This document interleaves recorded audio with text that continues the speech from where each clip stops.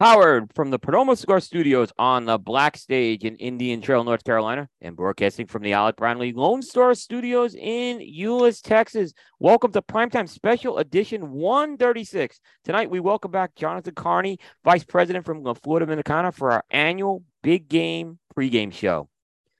And as always, Primetime Special Edition is sponsored by Perdomo Cigars.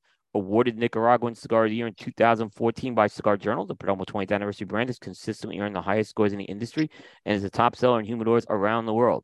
The Perdomo 20th anniversary blend requires tobacco has been carefully hand-selected and are well-aged for a minimum of 8 years. The Perdomo 20th anniversary is offered in 3 distinct wrappers: a smooth, creamy Ecuadorian Connecticut, a rich, earthy Cuban seed Nicaraguan sun-grown, and a dark, oily Cuban seed Nicaraguan Maduro. Combining these beautifully barrel-aged wrappers with thick, high-priming binder and filler tobaccos gives each blend a balanced complexity with layers of rich flavors and smooth, elegant aromas. Perdomo Cigar is a family-owned and operated company headquartered in Miami, Florida, with manufacturing and agricultural facilities in Esteli, Nicaragua. Perdomo's highly acclaimed cigar brands include the Perdomo Estate Selection Vintage, the Perdomo Double H 12-year Vintage, Perdomo 20th Anniversary, Perdomo Reserve 10th Anniversary, Perdomo Habano Bourbon Barrel-Aged, Perdomo Lot 23, Perdomo Menso 70, and many more. For great tasting notes and pairing information, check out the Perdomo website at www.perdomocigars.com. And we always want to mention Tabacalera USA, makers of iconic brands such as Monte Cristo, Romeo Julieta, H. Upmann, and Aging Room Cigars. Tabacalera USA, great things are happening here. And of course, JRE Tobacco. The authentic Corojo leaf is one of the most robust and flavorful tobacco leaves out there. During the golden age of cigars of Cuba, it was a leaf of choice to make some of the world's greatest cigars. Because it is one of the most challenging ones to cultivate, it fell out of favor by the 1990s. In the Jamastran Valley in Honduras, Julio R. Aroa took on the challenge of growing Corojo from the original seeds, and in 2000, he successfully reintroduced authentic Corojo back to the market. With over 50 years' experience in the tobacco business, from growing and curing tobacco to cigar production, the JRE Tobacco Farm has been able to continue to deliver products to market with authentic Corojo. Now with JRE Tobacco, Julio and Jesus San Justo have brought their very own brand to market, and each contain that authentic Corojo leaf. Aladino is available in a wide variety of blends, including the latest release, the Aladino Classic, and each represent that golden age of cigars from 1947 to 1961. Now available at your local retailer, be sure to ask for JRE Tobacco, a legacy that is tasted in every drawer. And finally, by Drew Estate. Dark, bold, and unapologetic. Blackened Cigars M81 by Drew Estate is an intense journey into the uncharted, deepest, darkest, and heaviest depths of Maduro tobacco. A masterpiece collaboration between Metallica's James Hetfield, Sweet Amber Distilling's Rob Dietrich, and Drew Estate's Jonathan Drew. The All Maduro Blackened Cigars M81 by Drew Estates is a rich and powerful, but beautifully balanced cigar, offering tantalizing notes of leather, chocolate, and espresso that's perfect for life celebrations and times of reflection. You can find them at your local Drew Diplomat retailer. And of course, remember, all the live streaming for the Primetime Network of shows is sponsored exclusively by Drew Estate, as well as the California studios for the Thursday Primetime show. Well, welcome everybody. This is Primetime Special Edition number 136. Today is February 7th, 2022. Will Cooper, I am in the Perdomo Cigar Studios on the Black Stage again tonight, and I'm joined by my co-host and my good friend at the Alec Bradley Lone Star Studios in Hazel, Texas, Mr. Bear Duplessis. Coop, how you doing? I'm doing great. How about you? Good, good. What was my hometown again? Hazel. Okay. You said Euless at the top of the show. I did, huh? Yep. I know. I Old did that habits die too. hard, man. It's all good. Okay, I thought I said, hey, you know what? Because I probably used last year's template or an old template. I'm just looking at it. Probably, yep, that's probably what I did there. But no, it is Hazel, Texas. That's fair. I apologize for the. No, it's okay. I give you a hard time, Coop. Yeah. Hey, listen, I'm excited for the show. It's something I've, when we did it our first year together. Of course, I love our guest, which we'll be introducing here in a moment, personally and professionally. But it's just become more and more fun each and every year. And each year, like, there's like this new thing that always gets introduced. It's always like different part that's a part of like favorite part of my favorite part of the show, if that makes any sense. Like, when our guest broke down the three Hall of Fame careers of Tom Brady, like that was last year, that was just fucking incredible. Like I thought that was like just incredibly insightful, and it just offered a perspective that we hadn't thought about, you know. Or when It's pretty cool. when he predicted on our show that Cam Newton was going to be a New England Patriot. Yeah, no, that was solid. Yeah. Holy cow. And no one else said it. I mean, believe me, after the show, I went and Googled to see maybe if it was seen. No, he predicted that. He has done this show every year since 2016, with the exception of 2017, because we were in a show transition period. So I was transitioning from Stogie Geeks to Coop, so we didn't do it that year. But every year he's been here. We're glad to have him back. So let's bring him on right now. He's the one and only Jonathan Carney, Vice President of La Flor Dominicana. Jonathan, welcome back tonight. Glad to be here, gentlemen. I hope to provide unique insight as I had in the past, but when you have a great track record like I had, the only way to go with these types of predictions is down. You know, and I'm not like Adam Schefter where I have all these sources, you know, so we'll see. Hopefully I got some good insight. You don't have 4 cell phones sitting on the table there, just like going off. No, with I'm actually just down to one cell phone. And but yeah, hopefully, you know, I got some insights, some thoughts on some things. But no, I'm glad to be back. I have been under the weather for the last 6 weeks, but the last 2 weeks specifically. So this is really my first sit down cigar in the last probably like 4 or 5 days. I was in the Dominican Republic last week. We brought our sales team down. That we do farm and factory tour with them. I use the term national sales meeting because that's what everybody calls it. But for us, it's really a factory tour because with my salespeople, we're a smaller company. You know, I'm constantly meeting with them on, on sales strategies, and we're very agile because we're smaller. So it's more of a farm and factory tour for them than it is just a national sales meeting. But for lack of a better term, that's what we're down there for. Anyway, in the middle of the trip, I got quite sick, and I went in with a little something. And I came out with a lot worse. So I took the last 4 days and had every medicine that was possible from our modern health system here in the United States to get me back to normal. So I'm ready to go. I have a little raspy voice, so I think I'd probably sound extra masculine tonight, which would be good because this is about football, a very masculine thing that we're going to be discussing. And I am going to have a little bit of port as well. I'm drinking tonight. I've got called Optima 10. It's Wares. It's really nice. Wow. This bottle looks really good too. It kind of looks like an olive oil type limoncello type bottle. So I'm gonna have a little bit of that, not a lot, but I'm gonna have a glass or two here with that as well. And as you can tell, I'm adorned like a billboard today. I'm more like a stock car racer. Everything I have has the Fox Cigar logo. They're sponsoring me tonight for the big game show. So a little free advertising for them. But Fox Cigars is a big supporter of ours, and coincidentally are in Arizona where the big game is coming up. And they have those cigars. So they brought in a ton of them. So tonight we will be, I'll be a stock car racer. I'm bought and paid for tonight. Yep.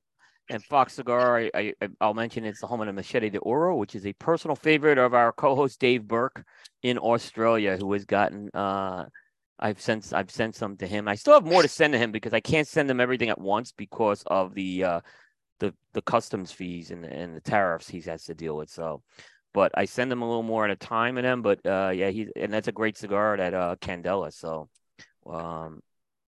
Fox Cigar was Fox. Do they still have them? Do you know, or is it an ongoing thing they have? The Machete de Oro, I still believe they do have some. We went quite heavy with it, and I was very public that we the shipping of them kind of got screwed up in customs. Which was like 2 years ago now that we did it. It was 21. So they got them after St. Patrick's Day, which was really challenging. So they held on to them, and they've been releasing them slowly in some of their packs that they do. They did sell a ton this last year. I know that, but I do believe they still have some more of those for sure. But that was definitely fun. There was a TCFKA M, the cigar formerly known as M, and we did it with a Candela wrapper with a shamrock on it. And Machete de Oro means pot of gold. So it was a really fun project. Honestly, for me, it was one of the more beautiful cigars we did in that Gourmet Smoke Session series. That was part of the season 1. So that was a really unique cigar, and it is beautiful. And if you like Candela, it's probably the nicest Candela that's ever been made. Yep. And Bears put Fox Cigar Bar in the comments as well Yeah. tonight. So they are. Like I said, I had very good buying experiences with them. It's a great place. I've been to their Scottsdale location because they have two, right? They have one in Gilbert, one in Scottsdale, right? Yep. And they they have expansion plans, and their business has grown significantly, and it's just a really first class operation. Really authentic. I said the buying experience is different than any others. They really do have a personal touch to it. So I'm proud. Proud to be bought and paid for tonight. But they're also good friends out there too, and we're going to be smoking cigars that they got. So I'm going to light up because I got to go. I got to get this thing started. I'm going to probably smoke 4 of these tonight. Yep. So you lighting up the 23? I am. So Bear, are you going to forego a selection and go right for the 23? Well, I've got 23 available right here. Let's go ahead and show the box before it gets ripped open here. But really excited. Go ahead and show yours, Coop, since you've already got yours out. Yeah. But yeah, John, I mean, I have no problem doing it. So let's keep tradition alive. We're talking about football tonight. Yep. Here let's talk. Traditional things. So I think I know what John's going to pick, but I'll go ahead and give him the choices. We do have a 2018 football edition. This was the box press, giant box press, like almost like a factory press, as John was saying a little bit earlier. I still have one of those. I do have the 23s that I just showed the box of. Again, John, thank you so much for getting these out to us in such short order. Yep. And then after last year, you blessed us last year as well, John. I smoked through those, and then I was gifted. I was blessed twice over. I was gifted by a friend who actually got me another box of the Los Angeles one. So I have those here. I've been saving that actually for this year. Knew you're probably going to get us the 23s.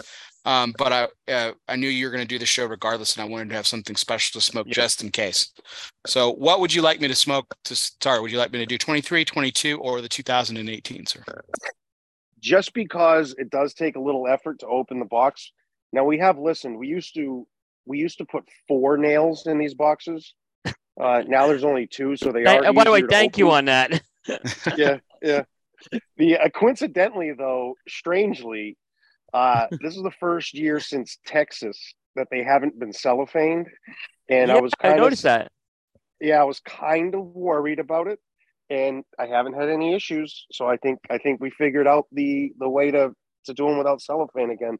Because I'll be honest, opening it up, you open the box up without cellophane, it's awesome. Like to open up a cabinet style like this of a cigar and have it. I mean, you smell it; it's rich. So I do prefer it that way. But the first thing that popped into my head when I opened that up a couple of weeks ago, I was like, "Oh my god, there's no cellophane. This is going to be a nightmare." And then I looked at it, and they had it. It was excellent. So I don't think there's going to be any issues. And for people that are tuning in, we had some breakage issues with unique shape and size we did when the Super Bowl was in Houston. And it had some breakage issues, so we went straight to cellophane after that. But for the sake of not having $1, Bear, smoke that 28. Do you have any more of the 2018s, or is this your last one? That's my last one. Oh, smoke it then. What better time than now? Yeah. And I smoked, like I said, I was telling you, I smoked the 21 for our jukebox show, and that thing aged unbelievable. It went into the stratosphere, is what I'm just saying. It was, if you got some of those 21s, if anyone's got 21s lying around, smoke them. They're peaked right now. I can tell you right now, they're peaking.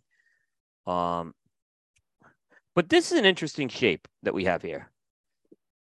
So this is the second time that we've made one in this Perfecto size. Right.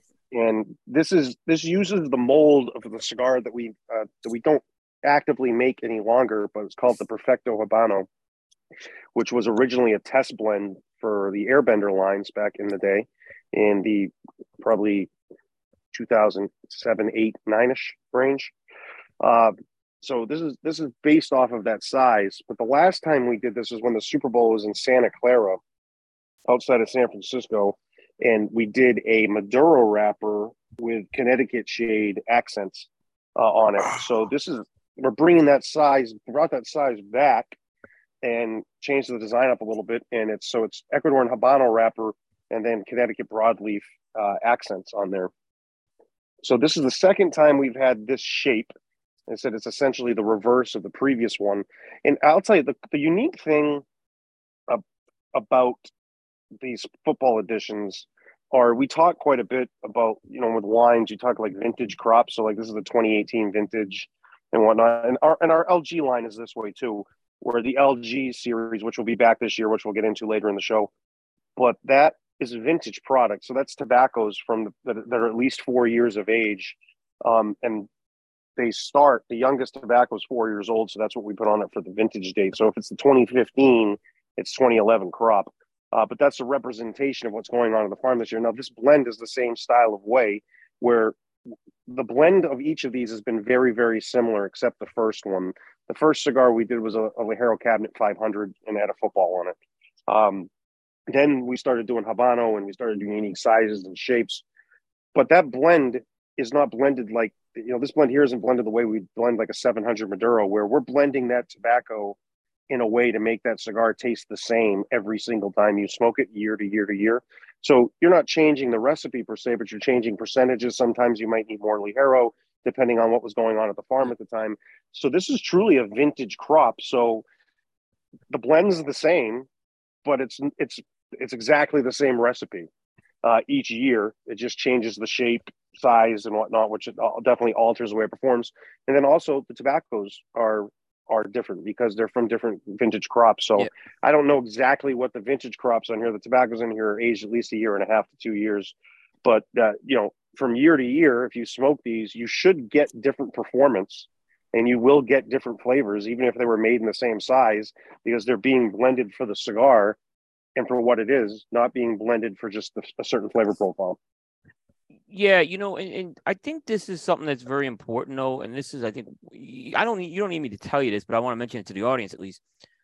LaFleur, for LaFleur to maintain the consistency that they do every year, and for your company to do that every year, when these vintages do change, it's a testament to what you guys do, because that's the case. I just feel when I pick up a LaFleur Dominica, I know what it's going to taste like.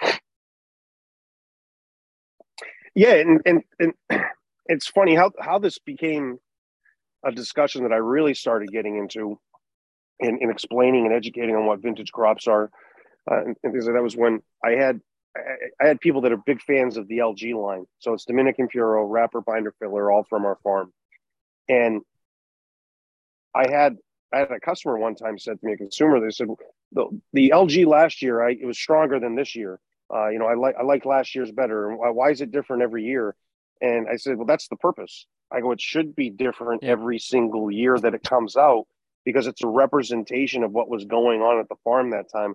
Now, you may like cigars that are fuller bodied. You may want something that's fuller than that in that year, but that's a representation of maybe the year, 2020 might have been incredibly sunny, not a lot of rain. So you got really rich, full body tobaccos.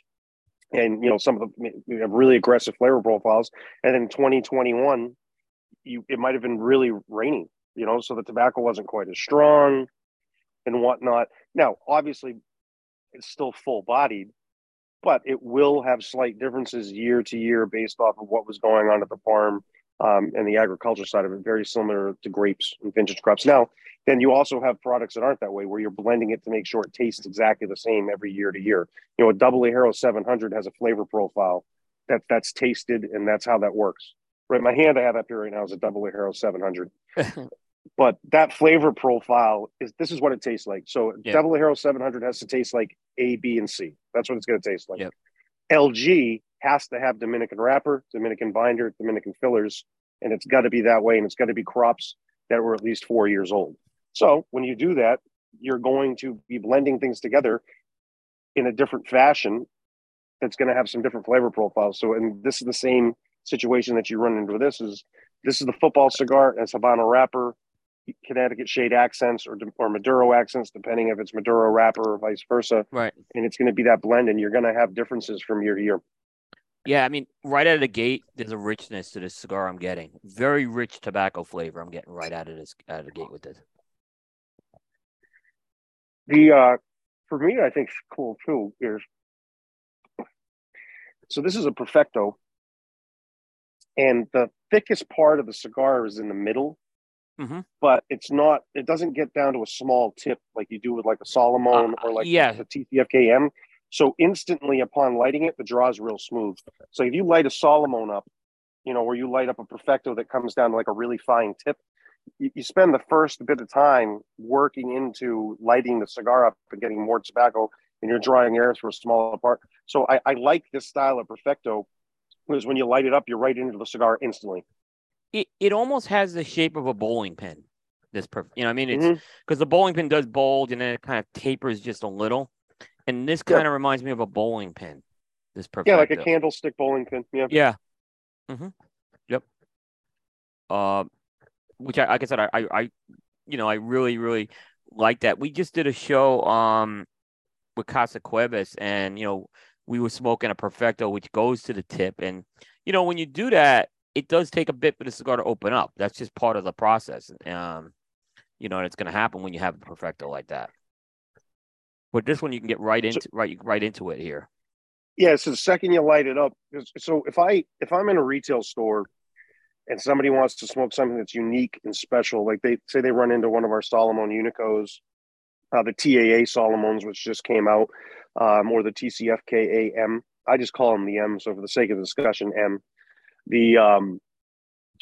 I'll have them light it, and they're like, they cut it, I light it for them, and then I leave them for a second, and I'll come back shortly after and say, hey, just to give you a heads up, the draw is going to be a little tight for about 1/10 of an inch. I go, once you get in, it's going to open right up. And usually when I'm talking to them is right around the time that I know the cigar is going to open up. So they take a puff and they're like, oh my gosh. They're like, that's incredible. Because it really does. It's a unique smoking experience to have, to be smoking just small amounts of tobacco with a really fine tip. But you got to explain that to some people, because if you're smoking a unique shape like that, and you may say, oh, this is kind of plugged, but then you get there and it opens right up. However, for this shape, and for this concept, a Perfecto Habano size that we've done for us, this is, I said, the second you light it up, it's right in the sweet spot. It's right where that sweet spot is anyway. So you pass on the beginning experience, which is fine. I personally enjoy that, and it serves a purpose. But for this, when we're into smoking a cigar right now, and it's right into the sweet spot. Yeah, no, I would agree with you on that for sure. I want to say that this is the second time Arizona's was the first football edition in Arizona. Yeah, the first football edition we did was in Arizona. Yep. How the concept came about was there was a retail out there, Baxter's Cigars. They're still on social media. I don't believe they're involved in retail anymore. But we were sitting there, and Joe, the general manager there at the time, he and I were talking, and he's like, hey, you coming out for the Super Bowl? And I said, I'd like to. I go, but it's a busy week. I go, and it's expensive to travel to cities when major events are going on. And he was like, you guys should do a cigar with football on it. And I said, dude, that's genius. Now, it's happened before. There's been cigars with designs on it. Fuente's done one that's shaped like a football. Drew Estate's done the shape like a football. There's been designs and things on it. So I'm not claiming we were the first to put a football on it, but we were the first to associate it with a congregation of a large group of people in an area, which happens to be this, with the Super Bowl in town, that are celebrating not just the Super Bowl, but celebrating the game of football in general. So I said, that's genius. I go, what a great idea. I go, we could make 1,000 boxes and come out and do events, and boom. So the first year that we did it was really focused on brick and mortar events. Was what it was focused around. So the cigars came in the week of, essentially, of the game, and we showed up and did events around the area. And it's kind of matured over the years where it's become less event driven, which is unique because it was intended to have me be out there, and have someone from LFD out there during that period of time. But it really I would say, even a year before, probably 2018, when it was in Atlanta, was where it started to kind of mature to a point where it became bigger than just us being there doing the events. Right. So we still go out off and on, but I haven't been since it was in Tampa. So we did Tampa and Miami, and then we didn't go and we didn't do any events in Atlanta. And then this last year we didn't go out to LA, and then this year we're not out there for Arizona. So we will make a comeback, jump around, but it's really matured beyond what the intentions were of it originally, where it was like, hey, this is a chance for us to go out and do some events. And then it became to the point where, hey, this is bigger than what this is. We can go and do an event, but this is already a busy week for whatever's going on out there, and we have a high profile product. Let's kind of save some time. Let's save and go another time, and focus on some different things, because this has become a beast in itself. Yeah, you have a couple of new markets coming up. I'm sorry, Bear. No, I was just going to say before you hop into the new markets, I was going to ask, again, this is a very unique design. Again, it has the football, which is the kind of consistent moniker, but you guys have done it on the various different Vitolas, and LaFleur is known for some of its artistic nature and stuff, but like the Salomon and Unicorn series that we were talking about earlier before the show started. Just curious, I'm sure these are obviously more difficult to make, especially the precision that's needed and everything like that. But I mean, it seems like y'all enjoy this. It seems like it's a fun project that everyone kind of enjoys. I mean, can you share the truth of that statement, I guess, or assumption? Yeah. No, I mean, there's two rollers that make these, to do the designs on the outside. Now our other rollers, we have rollers in the factory that make the cigar, and then the cigar goes over to them, and once it gets the wrapper on, they do the design. So there's just two pairs that do the designs. But no, it has become something very fun. It came along shortly afterwards, right when we started doing the Salomon Unico series, which we still do make. It's just in small amounts. And then we started doing, special designs. If you've been to Pro Cigar Coop, when you come to our factory, you get a coffin that has a special cigar. Each cigar is different. Yeah, it's all special designs. There's a lot of fun things we did. The gourmet smoke sessions, when we were at like 20 or 30% capacity during COVID, we had the gourmet smoke sessions, and each session had a special cigar, because we did have those rollers that were making those. They were still there, and that was great to have that. So it's been something that we've done that's been fun, in general, just with having artistic designs. But then the football series has become huge. I mean, it's synonymous with, any type of celebratory thing synonymous with cigars, but specifically the game of football, is the biggest the biggest congregation of sports fans that we have in the United States. This is the big event. So it revolves around. So it's fun. It's fun because of the nature of the game. It's fun because of the nature of the actual artistic side of the cigar. And I think what's made it really successful is we're not just taking a cigar and slapping a football on it in tobacco. Each year there's a special size, a special shape. Each one's distinctly different in the way that it looks. So it's really become it's its own line of cigars, which it's the real deal. I mean, we own our farms, we own our factories. We have our own rollers. This is all done in-house. So to have something that's like that and made in that fashion, I think is what's accelerated this to a level of where it's become something even bigger than what it was intended to initially.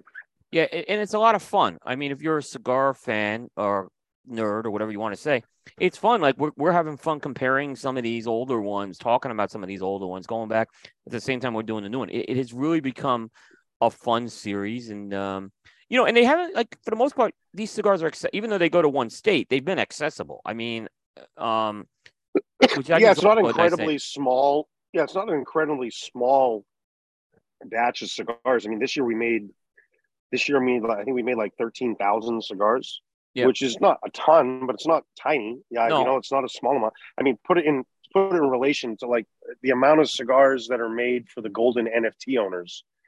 That's like they get like 3,000 a year total. That's for the whole planet.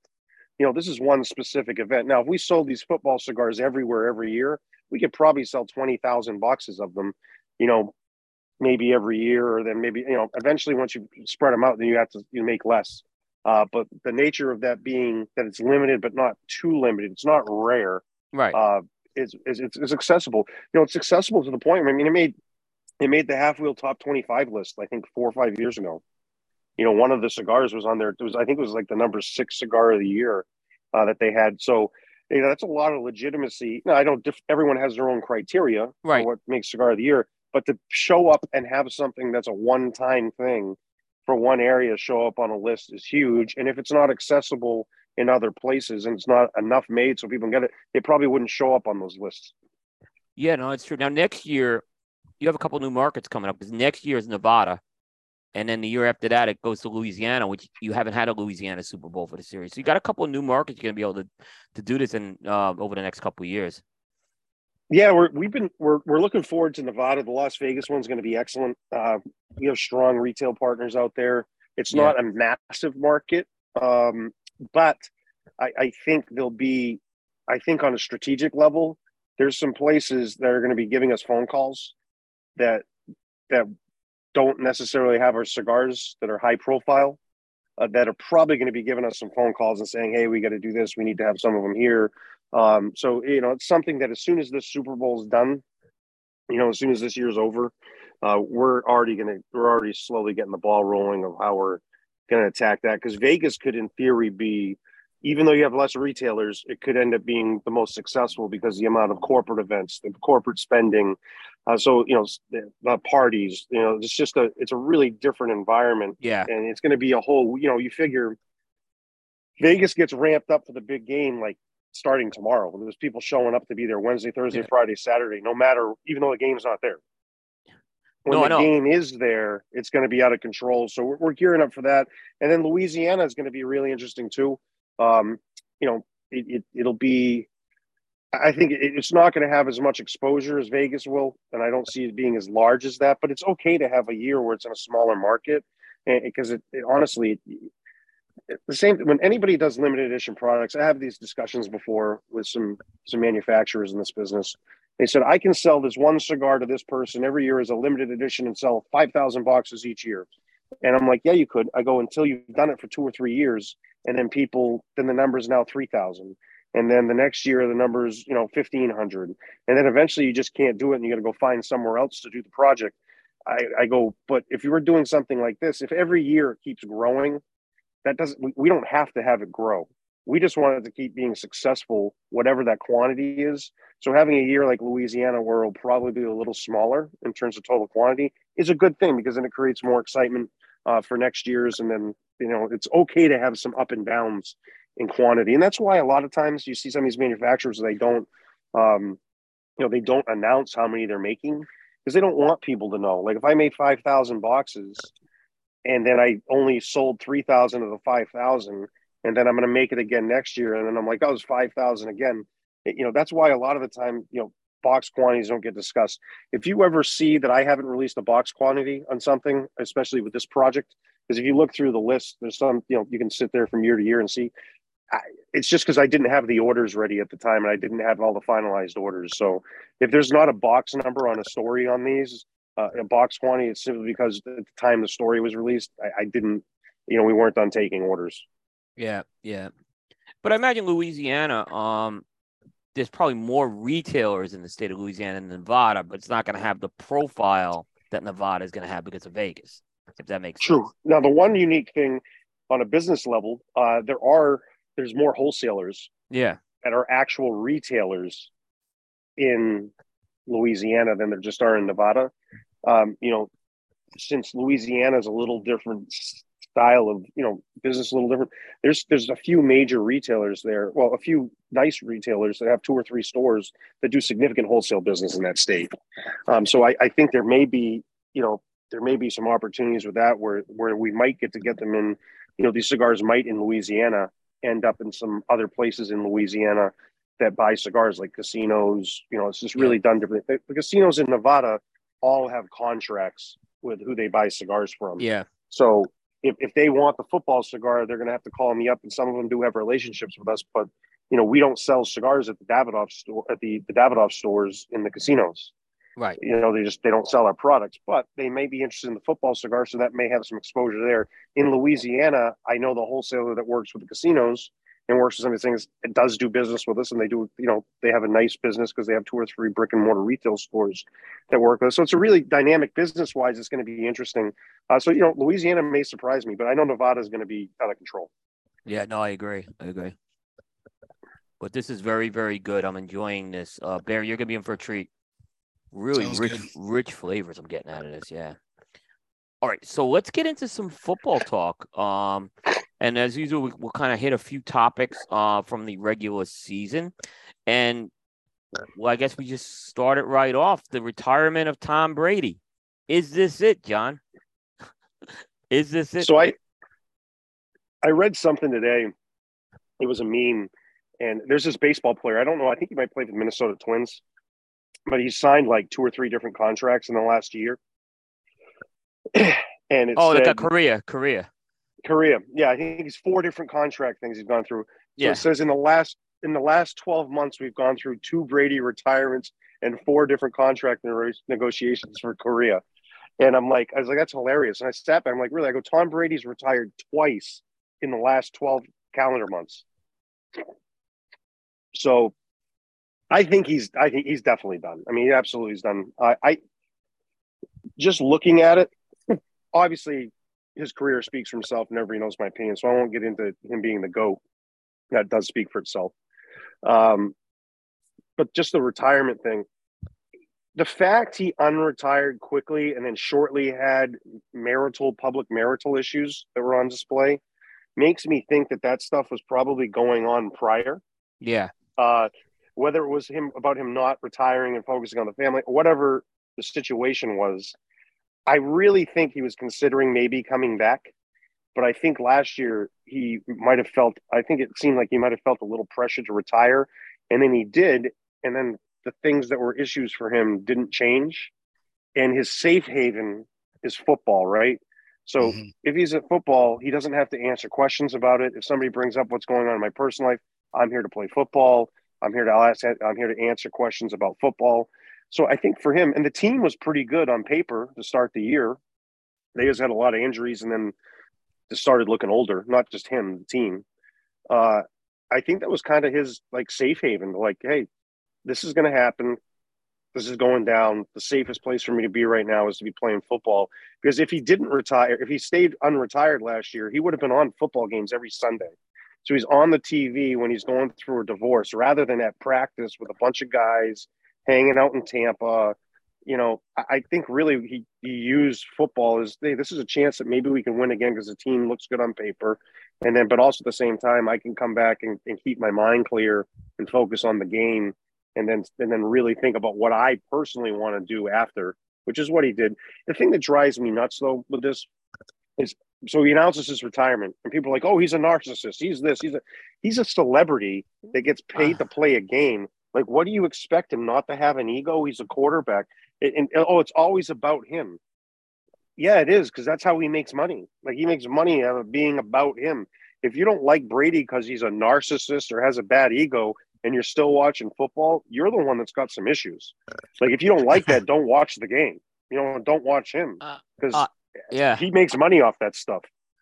I had no problem with when he announced this. If he would have announced it on Thursday, going into the Super Bowl, that's another story, right? That's kind of, because the NFL kind of looks at that once media day begins for the Super Bowl, that's really the beginning of the weekend, and they want to focus on the Super Bowl. I did not think this was him trying to grant. If anything, he did it on the off week as opposed to doing it in the middle of the playoffs, So I had no issue whatsoever with that. And there's things I'll pick on Brady about, like throwing the Super Bowl trophy around. I picked on him about that. I am not going to pick him on this one. Yeah, no. And again, it's entertainment. He gets paid to entertain. Yep. And, that was the biggest story in the off week. So the NFL, that's great for the NFL. It's great for him. Next up. But yeah, he's definitely retired. I thought there were some good options for him if he decided he wanted to play. I think San Francisco would have been the best spot. That team's excellent. Yep. It was sad to watch what went down in that NFC Championship game. I mean, that was a hard game to watch. I know if you're an Eagles fan, that's great, but I mean, it was like it was like Rick. I was going to say Rick Ross, but the guy from WWE, Ric Flair, Jim Ross. No, Jim Ross. Stop the match! Stop the match! God, stop the match! Dr. Ferdy, I mean, that was that's what happened when they're down to Christian McCaffrey might go in, and then after the 100th time they ran the ball, it's like, stop the match. I'm like, this is awful. Yeah. So that was tough to watch, but I thought San Francisco would have been a good fit for him. The Patriots would have been a decent fit, but he's not going to go play in a cold climate, and he wasn't going to go back there after they let him leave. So yeah, I think it was, for me, I looked at it. He knew the divorce was coming. What do I love? What makes me happy? Football. I'm going to play it one more year, give it a shot. And, they had a good year. They made the playoffs. Yeah, they had a losing record, but that doesn't matter. They still were in. His numbers were good. He had numbers that were all pro numbers. 4,600 yards, 4,694 yards passing, 25 TDs, 9 interceptions. At his age, that's a hell. That's a hell. It was a good season. That's a really good season. Team. Yeah. Why I asked the question if someone maybe won't call him and try to convince him to do it again. Yeah, they might, but he's got 375 million reasons not to now. So no team that he could go to is going to pay him for what he's going to do. I think he wanted to pass the 100,000 yards mark too. That was something that I think was important to him. He's like, I can take this number to a number that these other guys aren't going to be able to touch potentially. Like Patrick Mahomes is going to have to play till he's like 47 years old to match that.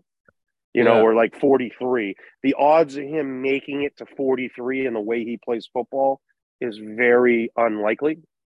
Yeah, he's going to have to change his style of play, kind of like the way Jordan did as he got older, change it up. But the difference was Michael Jordan was 6'6", 220 pounds. He got muscular, he got big. Mahomes can't be like, Mahomes is 6'1", 6'2", 100 and 205 pounds, and he's not playing basketball, so it's not like he can bulk up. Fortunately, he can throw the ball, but he's gonna have to change the way he plays to get to that level, and not have any injuries, which you're not seeing injuries pile up for him, but little things. A high ankle sprain at 38 might be a broken ankle, and then there you go, their career's done. Yeah. So I don't know. So I think that was important to him to hit that number. But for me, it looked like a guy that knew shit was going on, and what made him happy was football. And I'm going to go through something that's really bad in my life and going to be a headache, but let me do something that makes me happy at the same time. Yeah. The other thing I kind of looked at it too was Peyton Manning stayed. I think you can make an argument Peyton Manning probably should have retired a year earlier. But Peyton Manning had that. He didn't have a great. He did not have a Peyton Manning like year that last year. But they won the Super Bowl. He got benched. Yeah, but he went benched, and he won the Super Bowl. That defense was elite. That defense was like generational elite. But Peyton Manning was not. In the Super Bowl, that was not a great performance in the Super Bowl by Peyton Manning either. No. And what you can honestly say about Brady is he didn't go out. He's not going out like that if he stays retired. And you know what? He did get that ring a couple of years ago, which, look, that is one of the great stories in the history of sports. Him going to Tampa Bay and to lead that team to the championship that year. You can't take anything away from that. It was an amazing thing. And because his last year in New England wasn't that great. It was okay. It wasn't Brady like. The issues there was the team sucked. Yeah. They spent all their money to win those Super Bowls prior, and they had nothing left, and they had to totally do a reset, which they did because here's the thing.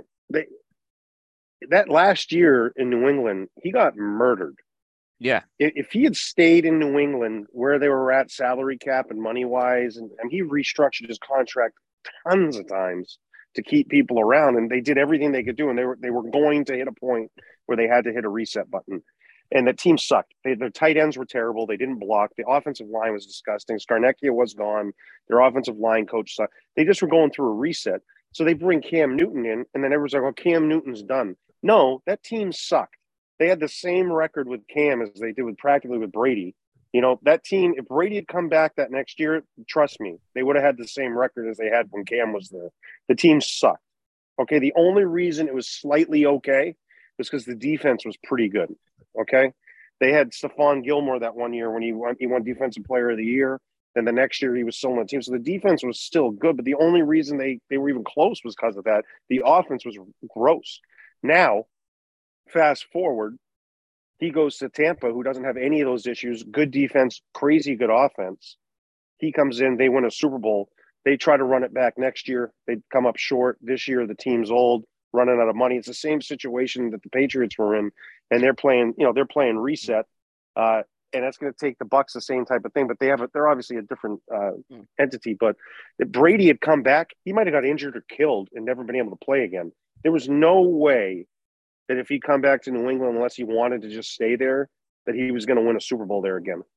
Maybe this next year, if he came back next year, maybe they could, but they weren't doing it. There's no way they were winning a Super Bowl in the last 2 or 3 years. Not happening. Another really interesting. I'm going to throw my Brady interesting stat out tonight. You probably noticed, though. Tom Brady had more 40 touchdown pass years with Tampa than he did with New England. He had the 50 in 2007, but he never hit 40 any other season. And then he hit his first 2 years in Tampa. He had 40 and 43. Yeah, but also in New England, he wasn't throwing the ball 75 times. True. It still was an amazing stat when I looked at it, though. It is. It's crazy. But the way they started throwing the ball down the field was very different than what happens in New England. New England had good running backs. If you look at Tampa, one of their biggest weaknesses over the last few years was their running backs were bad. Leonard Fournette, it was not the guy. No. And that was tough, and he played pretty well the year they won the Super Bowl because Mike Evans was right in the middle of his prime. Godwin wasn't injured any of those years. He was playing great. They had Antonio Brown in and out. The Gronkowski. The team was just a different team, and they were throwing it everywhere. In New England, they didn't have a guy like Mike Evans. There was 1 year he was throwing to a guy like Mike Evans, Randy Moss. 1 year he had that type of player. Yeah. So you have Mike Evans, Chris Godwin. Man, I'm going to throw the ball to those guys all the freaking time. If I got Julian Edelman, some dude I don't know his name of, and I don't know the other guy's name, and then a running back, guess what? I'm not throwing the ball 70 times. And Gronk's not getting 20 catches a game. But you take into that type of environment, and it's going to be spread out. Bruce Arians. It was just a really different type of game. But it was interesting how dependent those 3 years they really were on just Brady throwing the ball, especially this last year. I think that last game he threw the ball like 65 times. Yeah, and the amazing thing is he had his most completions in his career the last 2 years in Tampa, and most attempts. So yeah, it all fits what you said. He, 2 years in a row, he had over 700 attempts, and he completed 485 in 2021 and 490 in 2022. So that I think that fits exactly what you're saying there. Yeah.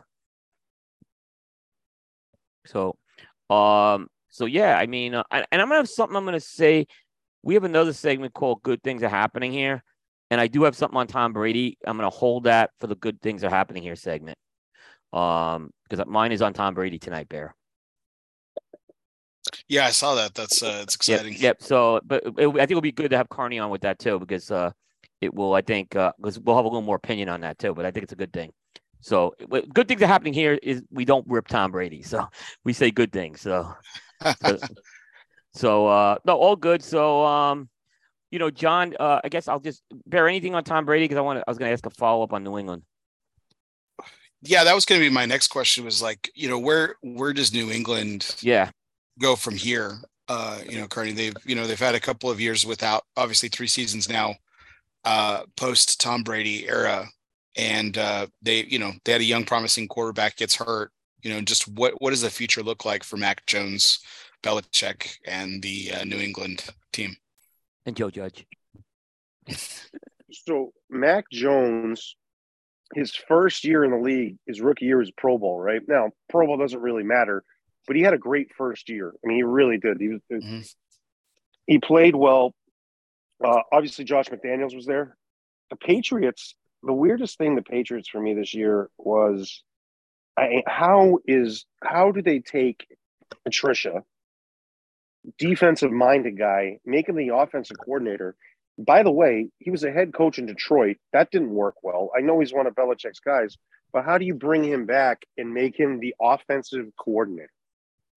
It obviously makes no sense. The offense was better than last year. Like physically, the offense was better this season when you look at it. Not saying statistically, but the team they got better.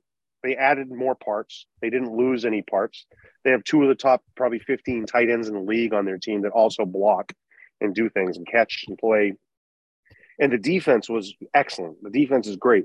So you take Mac Jones playing at a Pro Bowl level his rookie season, then you go year 2 and he doesn't have as much success. And the only difference is two things. One, the offense is better, so he should technically play better, right? The other difference is Patricia's the offensive coordinator instead of Josh McDaniels. It's obvious that that's the issue. That was the major issue. And you can't look at someone and say they got problems if you got problems in the leadership side of it. Because, all right, if you got the best offensive coordinator in the planet, McDaniels is one of them, and this guy's playing well, and then you bring this other guy in and he can't figure out, this guy doesn't know what he's doing. This guy's working with one of the best. Obviously, there's something happened there. So until you put in somebody like Bill O'Brien, who's there now, with Mac Jones and see how he plays that year, Mac Jones is the guy. He's the guy that's going to play there next year. I think he's going to have a lot of success with Bill O'Brien. It can't be any worse than it was last year. So, you look for that team. I think that's going to be the future of it for now. Certainly next year, Mac Jones is the guy. And I think they're going to have a lot of success with it. And I think the unique thing that you see, especially in the AFC East, is those teams had a lot of holes when things, push came to shove. The Bills aren't as good as everybody thought they were going to be. Josh Allen is excellent. I'd love to have Josh Allen, but he makes some bad decisions. He tries to put the ball in there in certain spots. He runs a little too much, and he's a big dude, so he gets beat up. He's going to have injuries as he gets older. The Dolphins, if they can't put Tua out there, they're not good. The Jets are the Jets. They keep jetting. They find a way. They find innovative and creative ways to lose. Oh, it's amazing. It's amazing. I mean, I just watching it. It's hilarious. So they're going to be in a good spot. And I think if they can get the offensive situation on a leadership level figured out, which is odd, that's the first hire they made. I don't think Patricia's going anywhere, but he's certainly not going to be having anything to do with the offense. Yeah. So here's my question on. Go ahead, Bear. I'm sorry. Yeah. So when. And I asked this begrudgingly a little bit, Carney, because I know your loyalty to the Patriots and you're a fan, but you're also a realist too. When is the league gonna wise up and not hire any more Patriots assistants as head coaches? It has not worked out. And I think O'Brien was the one. I mean, he had some success in Houston. But not great success. Okay, so if we're playing the percentages though, right. Let's give you O'Brien, and it's like 1 for 7, 1 for 8. It just hasn't worked out. So, yeah. I mean, the coach that's had the most success was Brian Flores, and he happened to work for an old racist white guy, that didn't like him because he was too black. And the guy was excellent. Brian Flores is a gifted coach, and it is successful, but. The issue is with the Patriots assistants is the reason they hire them is because of the success they have, and they're all trying to duplicate the Patriot way. And the problem is the Patriot way works when you have Bill Belichick and Tom Brady. If you don't have one of them, it's different, which is what we're seeing. But if you don't have either of them, it doesn't work. I don't know if Josh McDaniels is going to last over next year in Vegas, but they made it look good at the end of the year, and they blamed it on Derek Carr, right? Which it's not his fault. Well, they wanted out of that contract. Yeah, and they didn't want to pay him. If I didn't have Derek Carr, we didn't have this. No, okay. Well, I don't think you're the solution, Josh McDaniels. But the problem is they bring these guys in that try to run it. Like Matt Patricia tries to be Bill Belichick, right? You saw him in Detroit. He kind of acts like him, dresses like him. McDaniel's kind of the same way, but when he goes to a place, he's great on offense. At least he has one thing that's excellent. And when they brought him to Denver originally, he was younger and they gave him power over everything, which I think was too much. And Denver's changed the way they do business there since then. They've got a huge structure of general managers, presidents, this and that. So they created structure so that coach wouldn't have that type of control. So if you don't have Belichick, You can't run those type of things. If you don't have Belichick and a guy like Tom Brady, then the Patriot way doesn't exist. He is the Patriot way. Brady was it. Belichick built it. Brady executed it. So you're not. I think until they stop hiring these people as head coaches and expect them to do what the Patriots did, that's why I think Flores was great. He went in. He didn't run the Patriots. He went in and ran Brian Flores's team, and he did a great job with it. And you got to see Brian Flores's team play football last year, and they were pretty damn good. He just got hired today by Minnesota. Head coach? No, as a DC. Oh, assistant. Yep. Oh, nice. Yep. Yeah, he's excellent. And he's going to get another head coaching job, but he's not the same type of guy. And that's why he had success with it. These people try to duplicate things that they were, this works, but you're not the guy. So you got to do it differently, and you got to bring people in that help you because you don't have Bill Belichick is an oddity that can manage all of those things. I hope you're right about that prediction in Brian Flores, John, because I think, after the situation unfolded, and while I think he ultimately had empathy on his side, right? And obviously, I think he was obviously in the right, is in the right. I really thought his career was done as a potential head coach, and he even said as much. So I hope you're right. The Rooney family, the Pittsburgh Steelers, and that family, when that happened with Brian Flores, which was wrong. And by the way, in my opinion, no matter what happens, but when they came out and said that the Miami Dolphins, that the owners had said, hey, we'll give you $100,000 to lose these games or whatever, that absolutely happened. I don't care if they said it didn't and did. That definitely happened. There's no way in the face of the earth it didn't happen. Because why would he say that? Why would he sacrifice his whole career on that? And all the situations that went down with him. Now, I think there's some things that are overblown when you're talking about, the way coaches are hired and things like that. Some of that's a little bit nuts, with the diversity stuff. Brian Flores, those diversity rules exist for a guy like Brian Flores, and I thought they were going to blackball him. And the Rooney family stepped up immediately. And whatever was going on behind the scenes to people, they were like, no, it's not shocking, the Rooney rule. This is what the rule was for. It was not just to make things parade around. This guy deserves it. This is here to protect this guy, and we're gonna put our money where our mouth is, and we're gonna hire him, which was excellent. So they did him a solid, and I was with you too. I was like, man, this guy he better sue the snot out of them. Because he's done. And I was shocked that he wasn't, and he didn't deserve that, but I thought he was. The only thing I'll say, and I'm not disagreeing with anything you guys said, I just heard a lot of things about Brian Flores not being an easy guy to work within an organization. And I've heard this from several people I trust. That's not saying what happened when Miami didn't happen, right, with the owner, right? And that's not saying he's not a good coach because he is a good coach. I think that was a lot of why he was let go in Miami. Sometimes do you think Bill Belichick's an easy guy to work with? No. But all these the words out of my mouth. But all these guys go back. I mean, Patricia and Joe Judge went back to him, right?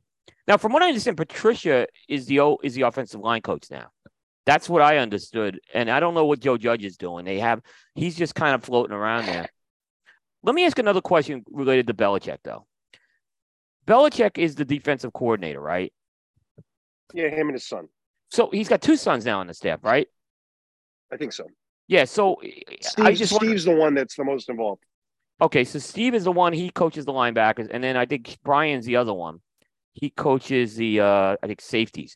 So I was wondering if he's kind of grooming the kids to maybe be his successor, I think certainly when Josh McDaniels left, because he stuck around, I think, waiting to see what was going to happen. And it was also that, they paid him really well and he had a lot of success with it. But I would be shocked if he wasn't grooming Steve to take over in the next 5 years, or at least have something more substantial, not just in the league, but there for sure. I mean, the kid even kind of acts like him. You watch, you can tell it's his son, and he's really into the game. And whenever there's kids involved, you usually hear things, especially nowadays, where people they're like, oh, nepo babies is this online term Right. where someone's kid gets a job. You're like, okay, if I work my butt off for years and I'm like a big player at NBC and I'm calling sports games, if I'm Bob Costas, if my daughter wants to get involved in it, obviously Bob Costas's daughter is going to have a head start, and rightfully so, because I busted my rear end being Bob Costas for her to be able to have those opportunities and my other family. So this nepotism thing that people say, they throw around the term nepotism. Nepotism exists. It's part of it. Yeah. Yeah, but nepotism originally was like nepotism things are in place. So like if you date somebody at work, it doesn't become a problem. So you don't advance and beyond. It has nothing to do with your kid. If you're successful in a business and your kid gets successful because you were successful, like give me a break.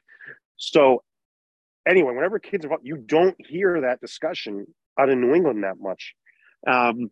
Mainly one, because I don't think the Boston sports rotation, I don't think it's that intriguing of a topic yet. It may be going forward, but you really don't. And it's because he's kind of grown. And by the way, he's making a name for himself. I mean, he's good. So I would be surprised if there wasn't some plans to build him into that type of a role, even if it was like assistant head coach, for a couple of years and then, move into it, whatever. Yeah, and the worst thing he could do to his son is give him the DC title. It was my point. I think that would be the worst thing he could do to his son. Because now his son will, because look, this is what happens.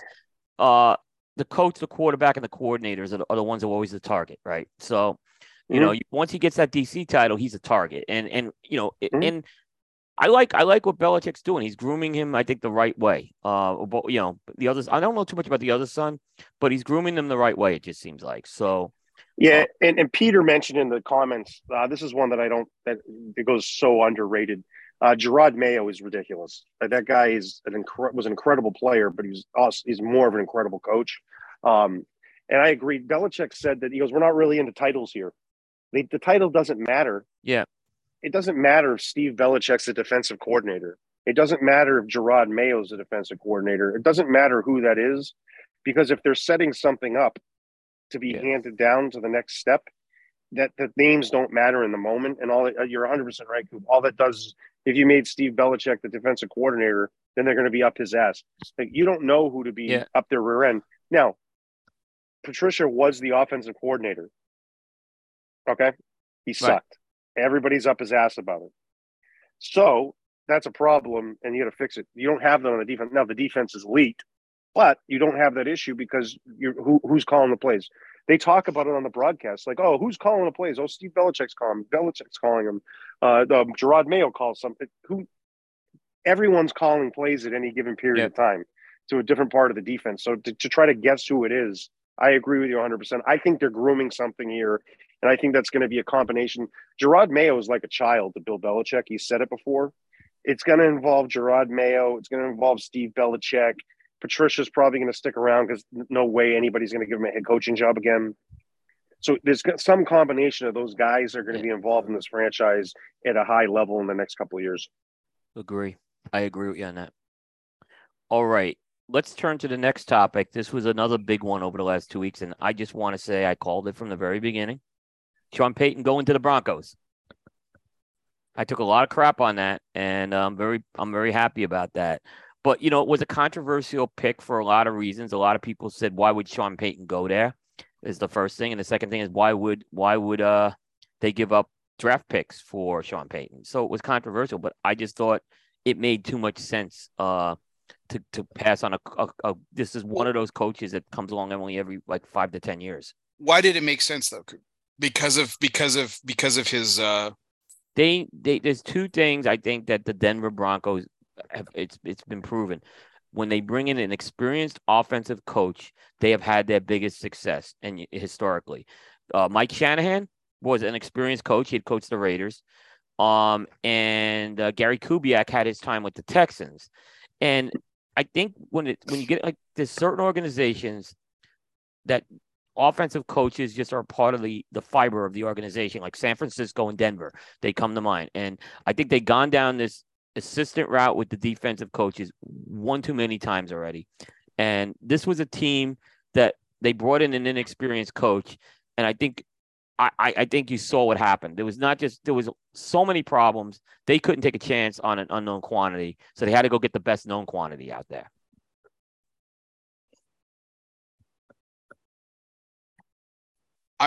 Denver just has not been lucky in their selection. So they've been terrible with their selections. That's why I like Sean Payton a lot. I think if anyone can turn around that organization, I think it's him.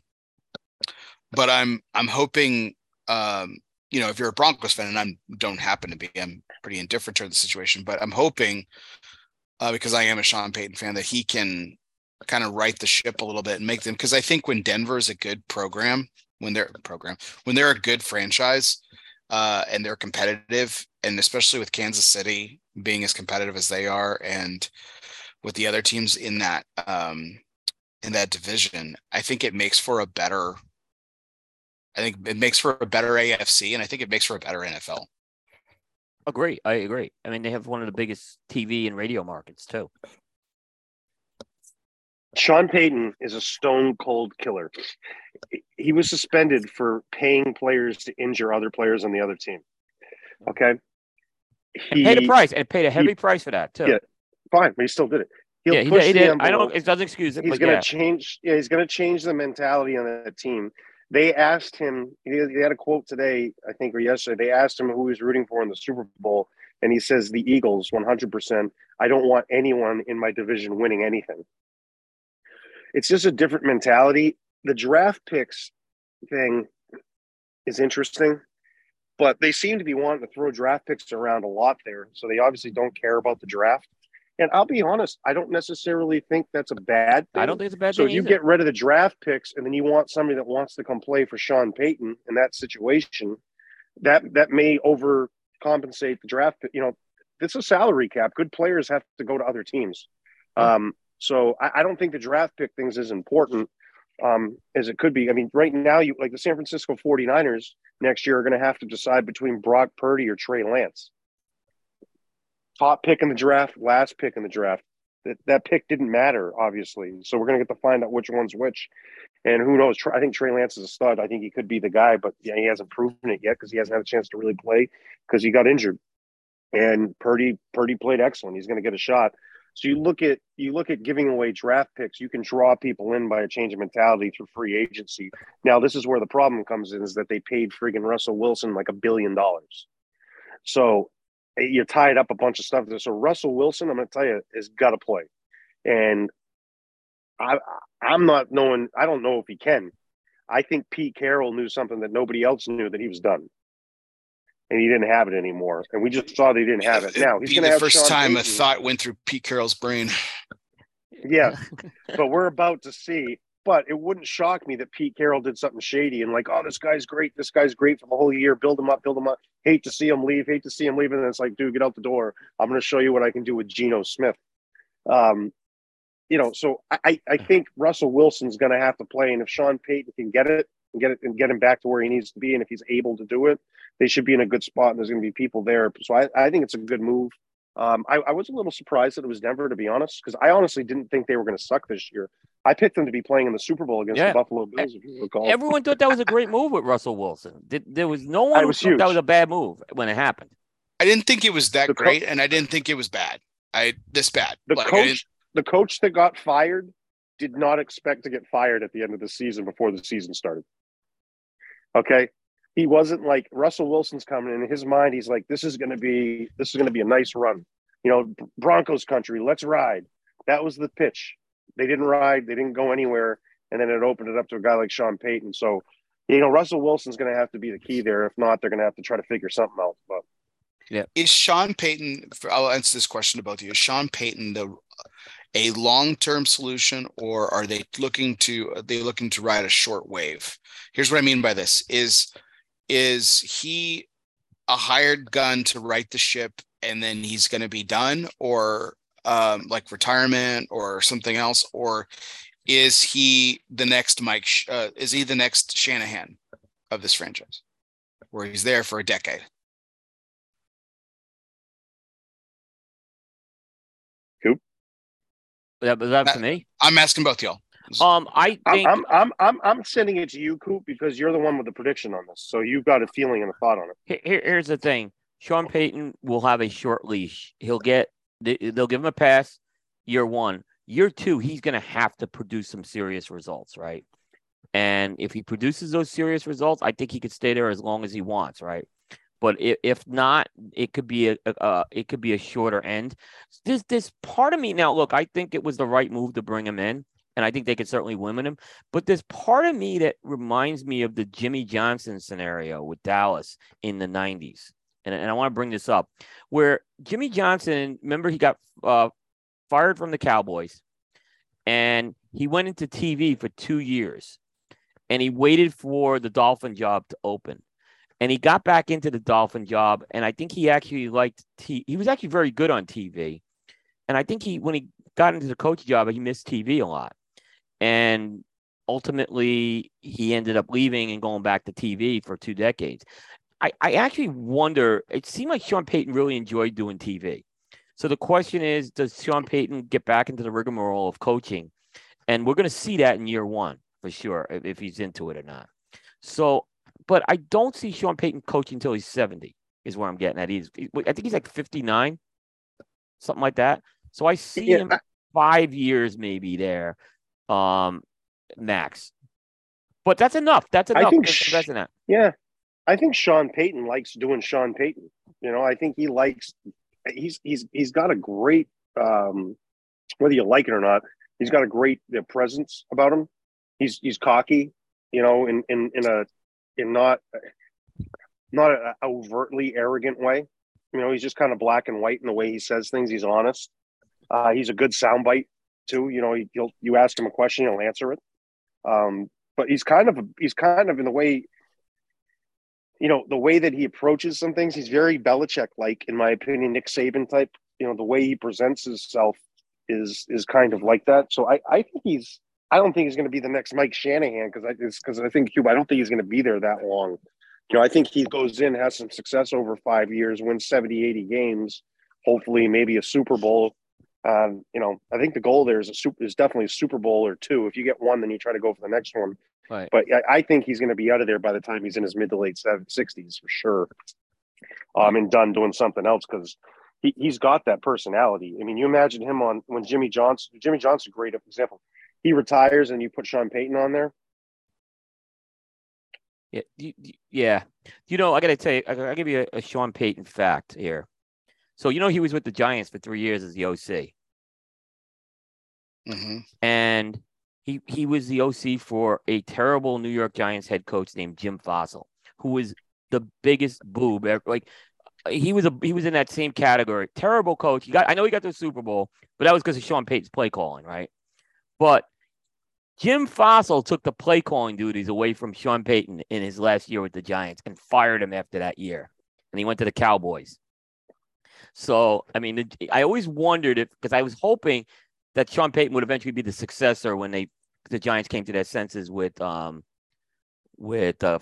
but we ended up with Coughlin, which I think turned out great. But yeah, actually, Jim Fassel took the play calling away from Sean Payton. It's hard to believe that. But then he went up to Parcells with the Cowboys, and that's led to the Saints job after that. Well, and then he gets Drew Brees, and you have a generational talent. So I think he's a really good coach. I think it's going to be a good fit for him. It'll be interesting to see what happens.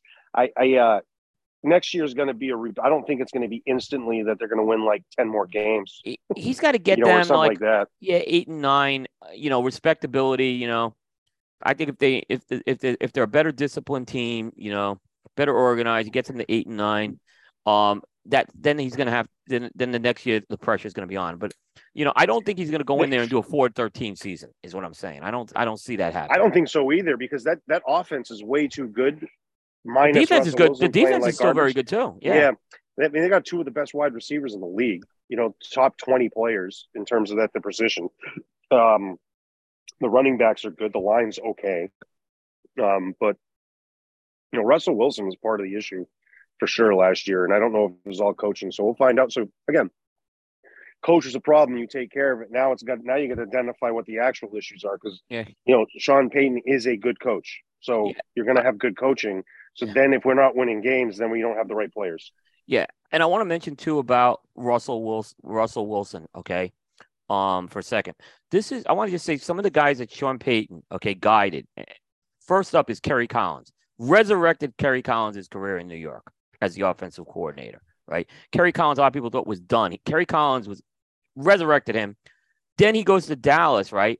And he actually gets something out of Quincy Carter. And then eventually he's the guy, Parcells has said this, he's the guy who said, go after Tony Romo. Tony Romo. So Tony Romo a lot had to do with, Sean Payton again with that. And then, New Orleans, a lot of people were telling New Orleans don't touch Brees because he was coming off that injury with the Chargers the year before. And he took the shot on Brees, and look what happened there. So what I'm saying is Sean Payton knows quarterbacks very well. And I believe that he wouldn't have even entertained this job if he didn't believe he can do something with Russell Wilson. Yeah, certainly. I mean, and that's not wrong to think you could. I mean, Russell Wilson has had a great career. So I don't know. I if he can't do it, then Russell Wilson's the problem. So we're about to find out what the real problem is. We'll see. I mean, I guarantee you Russell Wilson's going to be running laps in the next few weeks if he's not already. Yeah. I guarantee you, because I blame Nathaniel Hackett for letting Russell Wilson come into camp the way he did. I mean, out of shape like that. That's the head coach. If the head coach didn't see that and do something about that early, shame on him. Yep. I'm done with the Broncos. Man, they were so gross to watch this year. They were so gross to watch. It was so upsetting. I really, and not upsetting for me because I don't care, but it really should have been better. Like it sucked to have a Denver Bronco game on and be like, this is going to be a trash fire. I don't need to be to shut the game off because it's going to suck with a Denver team that was not fun. Like I said, the NFL's better with a Denver franchise that's relevant. Yeah, I mean, it really is. They're an elite franchise in this league. Yeah, I mean, great history. There are franchises I don't like, and there are franchises that I'm indifferent towards. The Broncos are one of them, but it's, you just can't put out a team like that. You can't lead a team like that. Yeah. And I haven't necessarily been a Hackett apologist. I mean, I think he got what he deserved in a sense, He put out a bad team, and he couldn't produce things with an all-pro quarterback. I mean, even a halfway decent season. And so I think he deserved to be fired. I think I know you think he's a laughingstock, Coop, but I think he's a good assistant. I think he's very much in the camp of the Patriots coaches that we've been talking about. They weren't able to do stuff at the helm, but they're good at their role. He's a great example of a guy who built a good offense up in Green Bay. But that doesn't qualify you to be a head coach. Just because I see Dan Quinn with Dallas, right? I don't think Dan Quinn should ever be a head coach again after what he did in the Super Bowl. It was a disaster, and the team never recovered after that. I just think there's certain guys, and there's nothing wrong with being a great assistant coach. And I wish him well on the Jets. I mean, good luck with the Jets, is what I'll say. But but I agree on that. And another thing too with the Broncos ruined at least 4 primetime games for me this year, of where I was looking forward to watching football, and then they just ruined it. And that's unforgivable as a football fan, because I said I'm a Bear. I'm indifferent to what they do, unless they're playing a team I like. Right. But to be like, okay, there's a Broncos game on tonight. I'm going to get to watch this game. It's a decent matchup. The Broncos are playing. It's going to be something fun to watch. They ruined it. It's like, I'm not a Bills fan, but every Bills game, it was must-watch football for me. Josh Allen, you talked about Josh Allen's style of play. To me, he's the Brett Favre of this generation. That big, lumbering, guy who can move, who plays with zero fear, man. He just chucks the ball, and he, he's great at it. Cries, sends dick pics at retirements. Yeah, dude, he's totally a Brett Favre for sure. Yep. Fries in the middle of the field after 18 retirements. I can't stand Brett Favre, dude. I know you love him and you're a Packers guy. I can't stand that guy. Oh, Yep. man, he's brutal. It's okay. Coop can't stand to be there. It's fine. All right. And this is a good segue into our next question. Where does Aaron Rodgers play next year? So we San Francisco. He's going to go into a period of darkness, fellas. Yeah. That's what he announced. That's what he announced. He's going to go into a period of dark.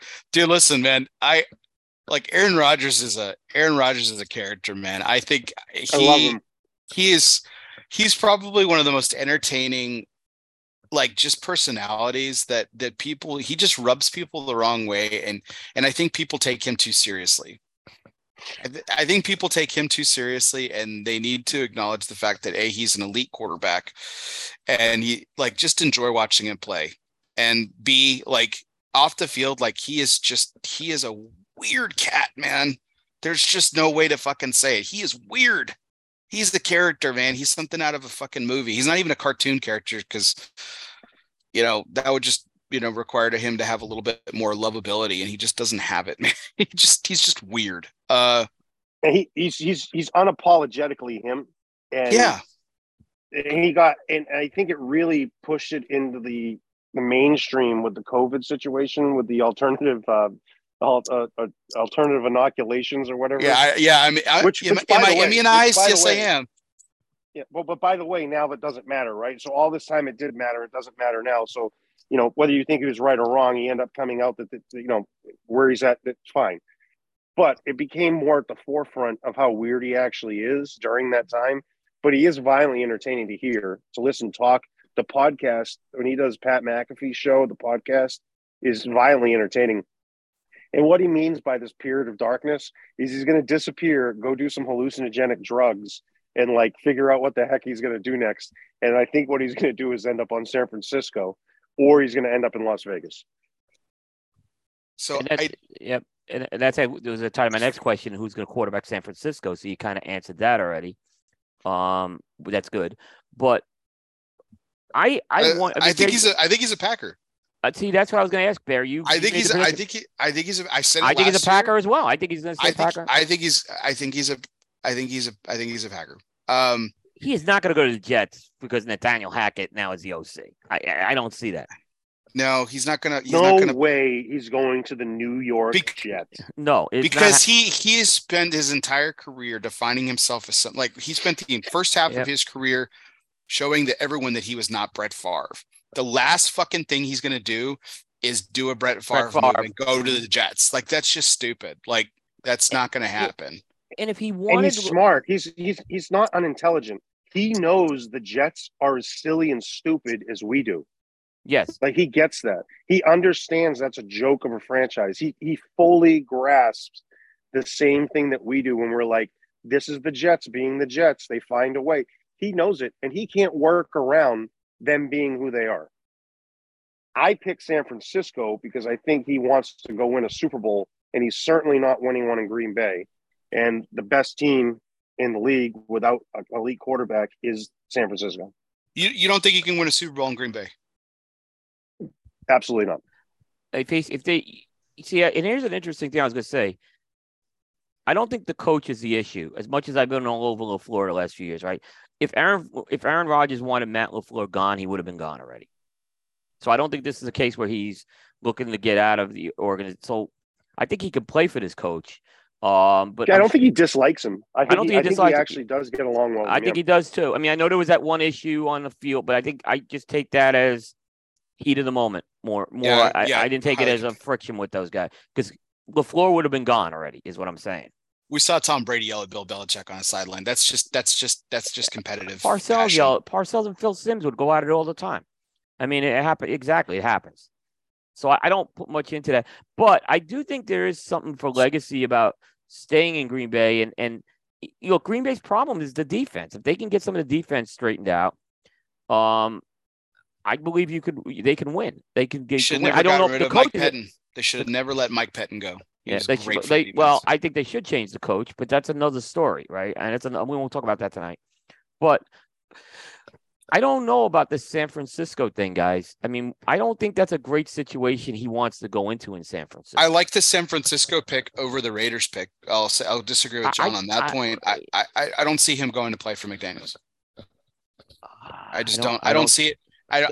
Does he go to Tampa Bay? No, the team's not good.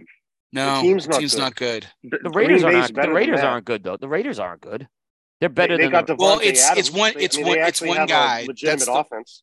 Like it's the one guy. Like I think you have the one point on that, John. That where I think John's right about that is like he does have his old part. But here's the thing. I think Rodgers and Brady have this in common, in the sense that they make good players great and great players amazing. And neither one of them really had unbelievable players. And it sounds like I'm really knocking on Davante Adams. I think Davante Adams is probably the most elite talent at receiver that Rodgers ever had. And that's saying something, considering he had like some really good one. Donald Driver, it was an amazing receiver, but like Donald, and he was a great player. I loved him. I loved watching him. But Donald Driver is not Jerry Rice. He's not Randy Moss. He's not Tim Brown. He's not Andre Reed. He's not in that. He's not Marvin Harrison, right? He's not in that upper echelon of receivers. He's not a Hall of Famer, right? He's just good, very good. And when you have quarterbacks like Brett Favre and Aaron Rodgers, you become elite, right? And so I think that the reuniting is attractive to Rodgers, but I think he's seen what's gone on in Las Vegas with that organization, and I think he sees not quite comical like the Jets, to your point, John, but I think it's almost there. Like it's almost at that level. I like the San Francisco pick. I think there's something there. It's a weird thing because in most cases, when you pick a quarterback at 3, right, in the second year, you're under a lot of pressure to play that quarterback, right? But he's coming off injury, and the team's coming across basically as if they had a quarterback, they probably would be playing in the Super Bowl. But does Rodgers want to go there with Trey Lance in the background? And I think Purdy's out of the picture. I hate to say this to folks. I don't think he'll take the field next year. I think if anything, they'll put him on it. What they'll do is they'll put him on a reserve list so they don't lose him. But I think they're going to try to play Trey Lance at some point next year. Especially if they don't get an Aaron Rodgers. How bad's the injury to Brock Purdy? Like, do we know? It was UCL is a bad injury from what I understand. The fact he came back in that game was a miracle. I know he didn't throw the ball. He couldn't throw the ball. Here's the thing. So the injury he had is like right here on your elbow, and it does hurt. And you can still throw the short passes. You can see him throw a little. You can still throw it because he's just essentially was dumping it, right? So it's all wrist. Like I can throw the ball 10 yards with just my wrist, and a little bit of arm movement and take that out of it. With all the modern stuff going on, that's not going to like end his career in terms of being able to throw a football. However, you're going to have a quarterback battle going on next year unless you have somebody like Aaron Rodgers that steps in, or an elite talent that comes in, which, by the way, I think they're going to go after it because Trey Lance is still young enough now that they could just set it behind him, and put a guy behind him and, maybe even move him somewhere. Who knows? But the same situation, if Rodgers wants to play 3 or 4 more years, he's going to be in a similar situation, even if he goes to another team that he is with Jordan Love. But it just feels like he's done in Green Bay. But the thing is, you never know if he is or not because he is weird. So he could be acting like he's completely done, and then something triggers it right, and he stays. So I don't know. The best situation for him is San Francisco. The team's ridiculous. Best running back in the league, crazy receivers, great defense, good line, cap space. Garoppolo is going to end up in Tampa, and I just think it's the best situation for an elite talent like a Rodgers. I mean, it's the best chance for him to win a Super Bowl next year. Where's McCaffrey? Where's McCaffrey go? No, he'll stay. He's staying in San Francisco, man. He'll stay in San Francisco. Yeah, he'll stay in Okay. San Francisco. Yeah. And that makes it a lot. That makes John's pick a lot more attractive, I think. But if they don't, I mean, Trey San Lance Francisco is better. San Francisco is better. If you take away, let's say San Francisco has no quarterbacks and Green Bay has no quarterback. So they go out and play a game with no quarterbacks. San Francisco wins that game 10 times out of 10 against Green Bay with no quarterback. All right. You throw Rodgers on the Packers with any quarterback except maybe Tom Brady with Purdy or Trey Lance. The Packers are going to win that game. Okay. You put Rodgers on San Francisco, they beat the Packers 10 out of 10 games again, in my opinion. All right. So yeah, no, I can go along with that. Maybe not quite 10 out of 10, but it's damn close. Like it's enough to where I'm not gonna. It's enough where I'm not gonna fight you.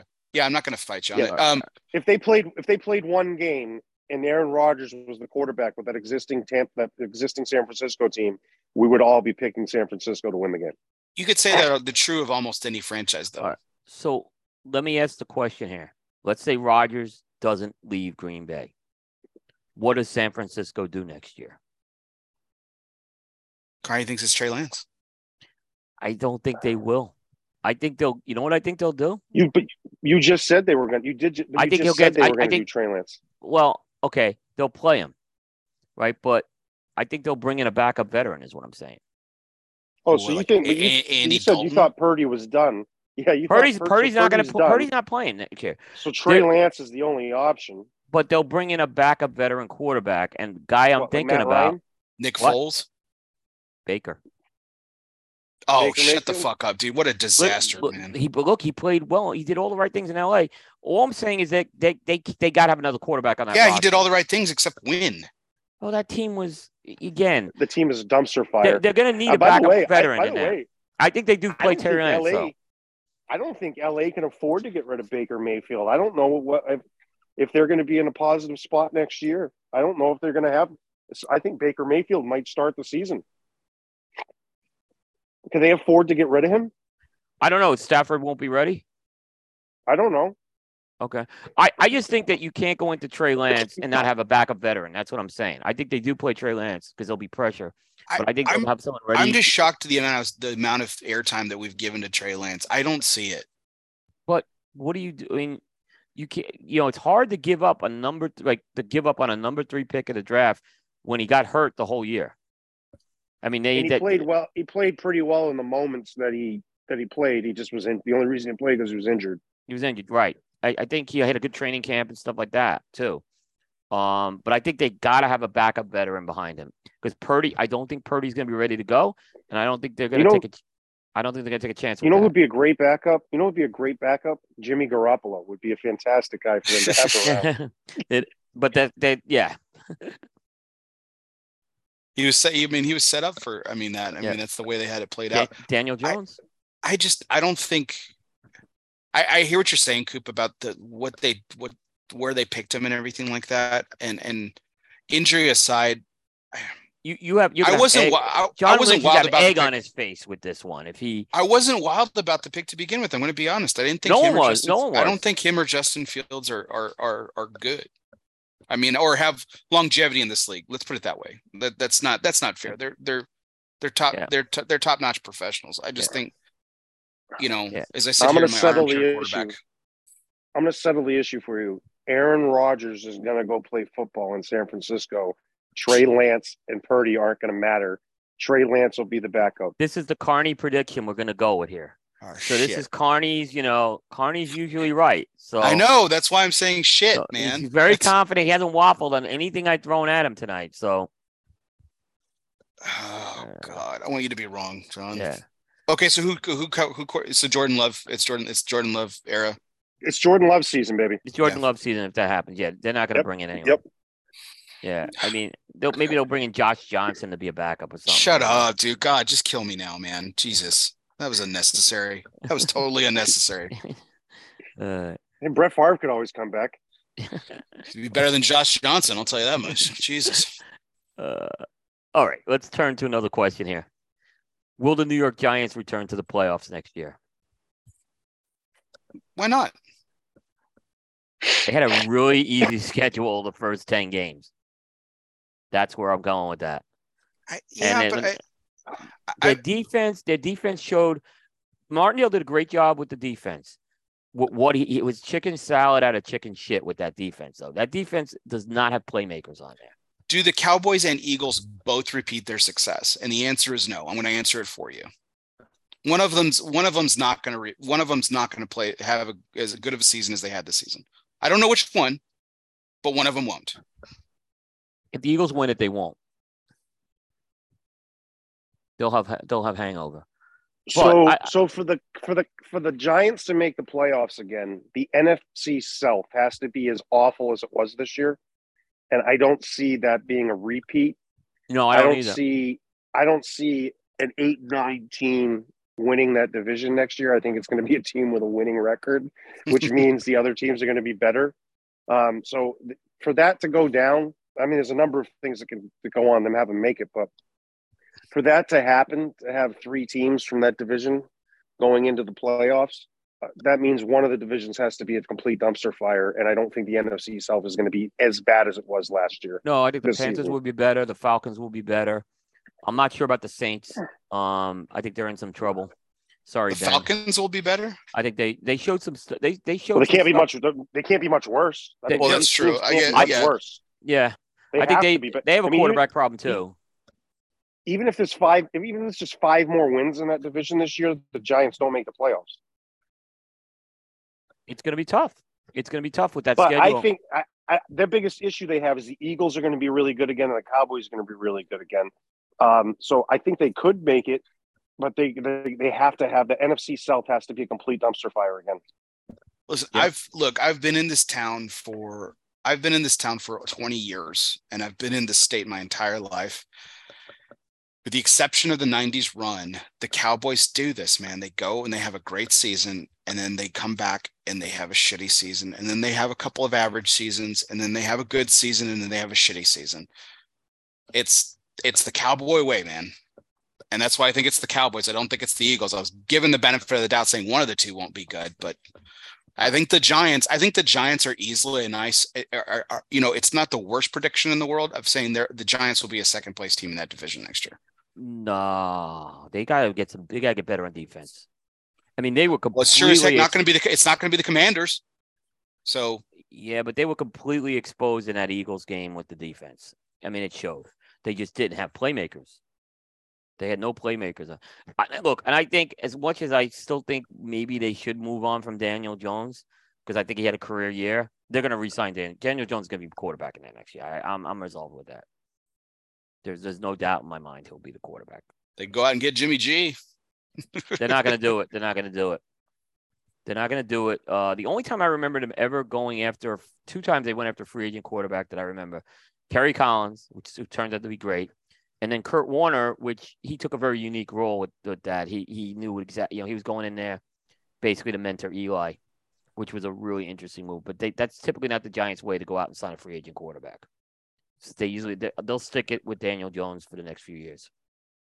I think Daniel Jones is good. He's fun to watch. Look, I think he got good coaching. And they also got a good offense, and they've got some young guys that weren't on, that were on the team this year that were injured. That are coming, that are young, that are really good players. One of their top receivers in the preseason was this guy Andre Miller. He was the only dude that did like anything in the preseason. He got injured, and he was a rookie. He was playing tight end. He's like probably 6'3", probably like 240, and coincidentally he's from Maine, but he's going to be coming back and giving it a shot. So, I mean, they got some good players, and Daniel Jones was good. And I was impressed with how their offense played. They were a really good team, so I wouldn't be shocked if they made it in. They're going to have to beat the Eagles and the Cowboys to do it because, as I said, the odds of them having a division that just refuses to win football games is not the NFL is not designed that way. Very rarely. Remember, it was like 2 years ago where nobody wanted to win a football game in their division. Yeah, like the Eagles couldn't win.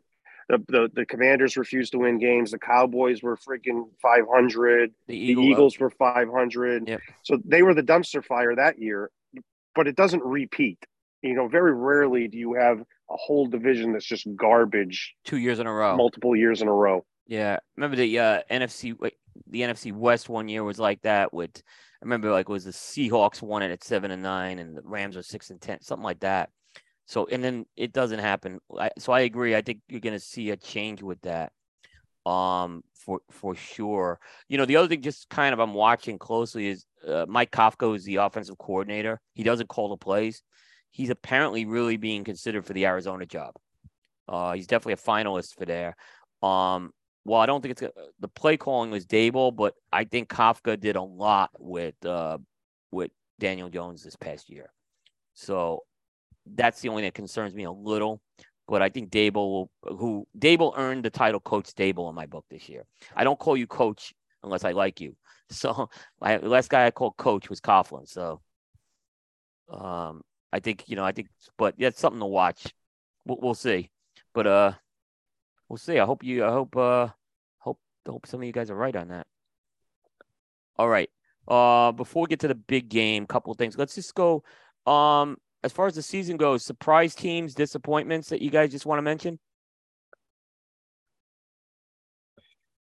Besides the Giants. I mean, we talked about the Giants, obviously, but yeah, I think there were some really cool stories this year. And the Broncos, yeah.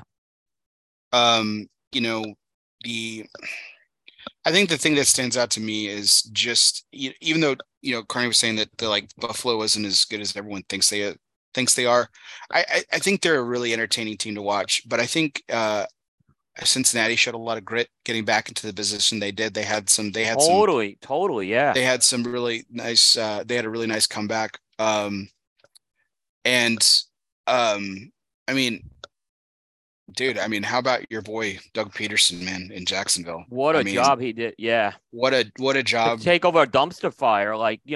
As much as we talk about Dable, the situation in Jacksonville was worse. I mean, there's been two handfuls of coaches that have tried to clean up Urban Meyer's messes. The only time it's been successfully cleaned up is by Ohio State. And that's because they're a recruiting machine. Okay. Yeah. Everywhere else that he's left and screwed him, it's been awful. He leaves it in shambles. And Doug Peterson, that Jaguars team was probably the biggest surprise, especially since it didn't start out great.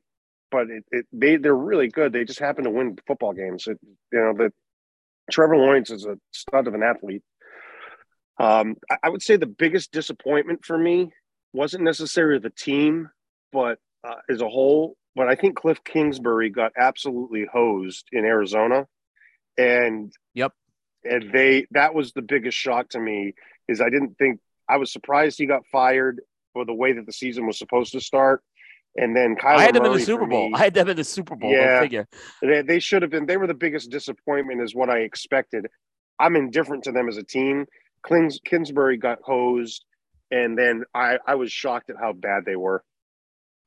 Between Arizona and Tennessee, they lost 14 games in a row. They lost 7 games in a row apiece.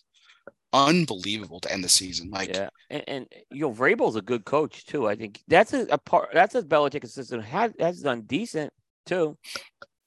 I think he's probably a really good coach down there, but he had a bad year. He's going to be on a short leash next year. You know who I feel sorry for the most is Justin Herbert, the Chargers. This kid I think he is an unbelievable talent. I love watching him play. Yep.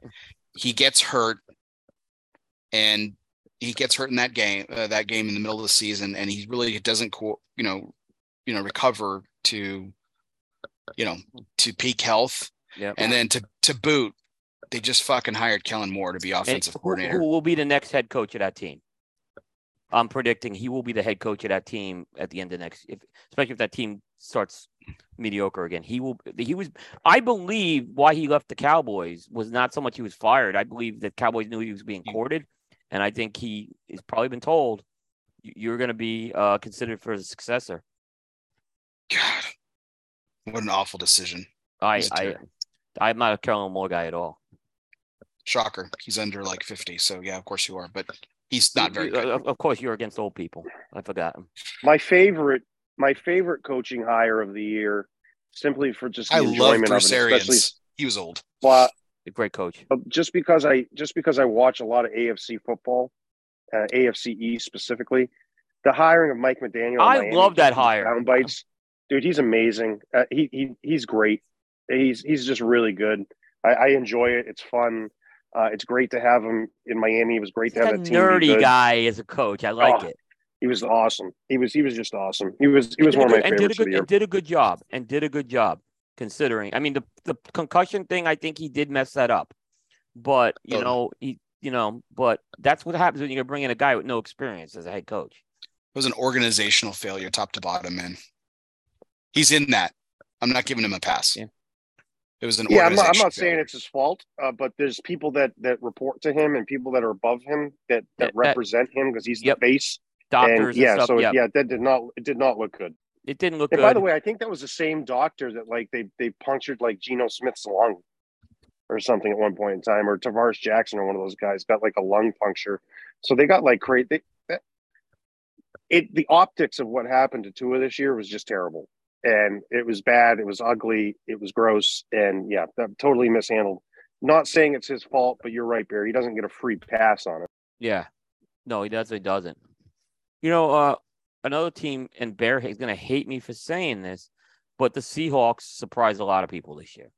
The development of Geno. I always thought Geno Smith, by the way, was a good quarterback. And actually, when he was with the Giants, he got put in a terrible position with that Eli thing, right? I thought, and he ended up not staying there because I think it was a mess. But I actually thought the game he played when Eli was benched, he played good. But I still think you got to give the Seahawks some credit there. They were expected to be 4-13 this year. They were not expected to be a good team. And they definitely showed some progress this year.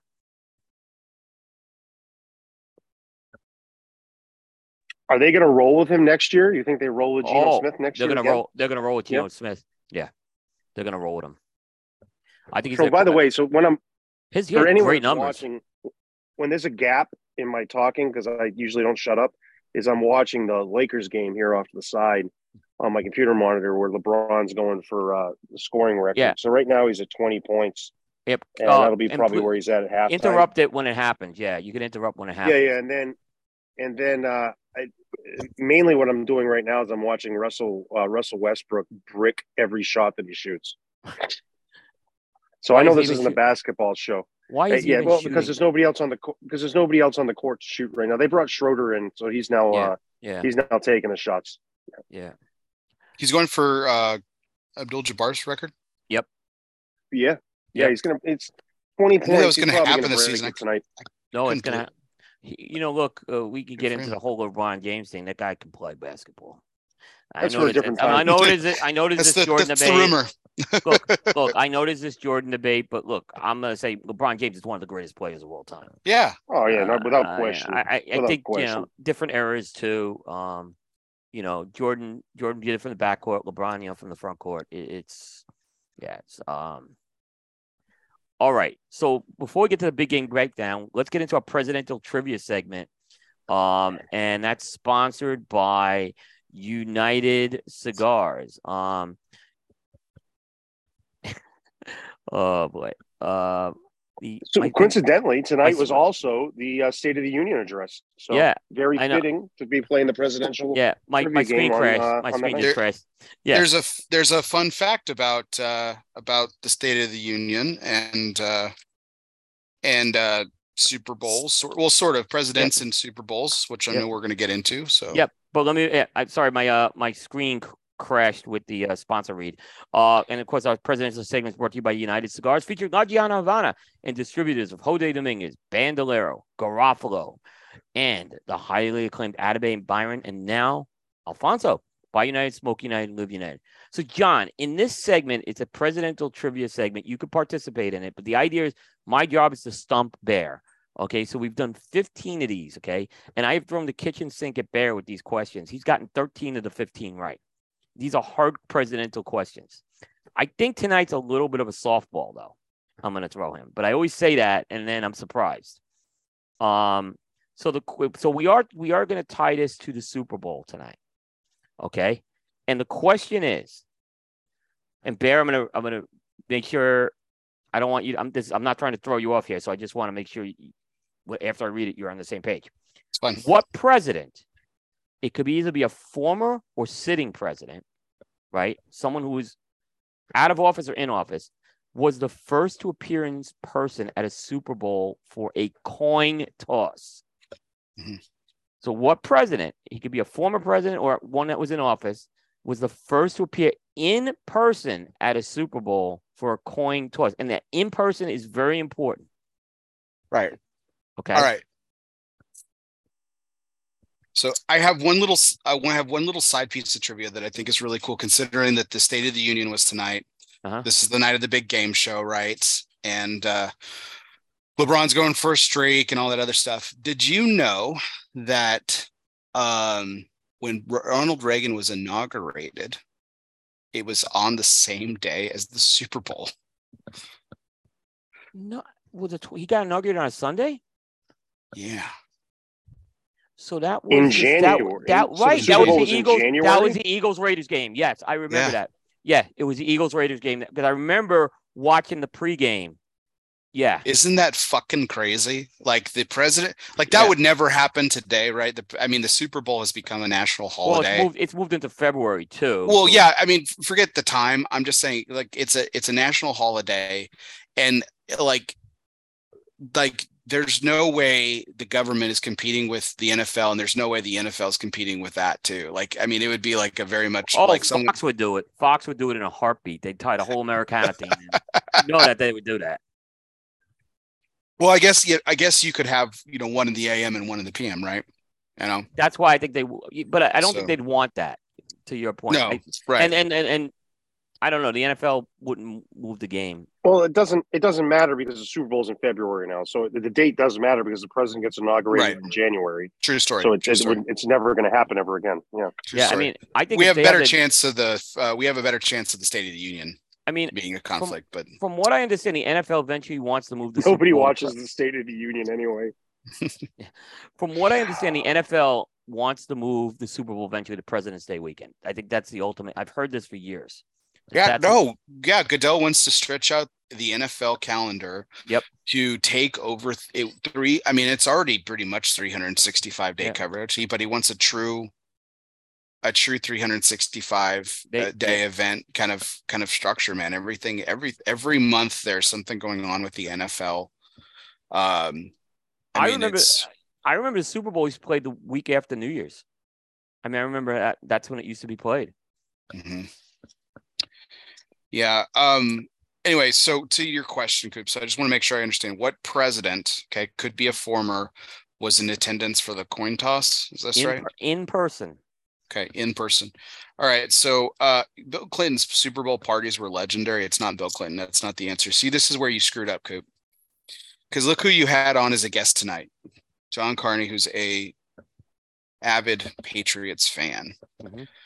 And we've spent years on this show talking about the lore of Tom Brady. And Tom Brady's lore started almost 2 decades ago in Super Bowl 36, when the heavily favored Rams fell to the Patriots.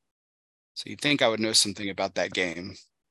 The opening coin toss was done by George Herbert Walker Bush, the first Bush. He was not in office, but he was president of the United States. And he was accompanied by one Roger Staubach. That's the answer. John, do you agree with that answer or you disagree? You want to challenge it?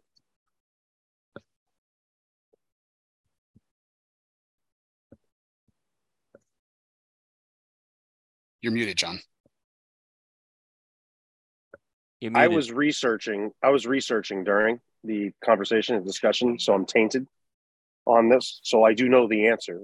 So I can't concur nor not concur because one of those would be that I know the answer. So, I'm going to let Coop go with, I'm going to let Bear go with what he goes with. Yeah. And I think you might be right.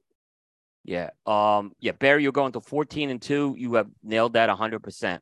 It was George Bush, aka George Herbert Walker Bush. After he was in office, he did the coin toss with Roger Staubach.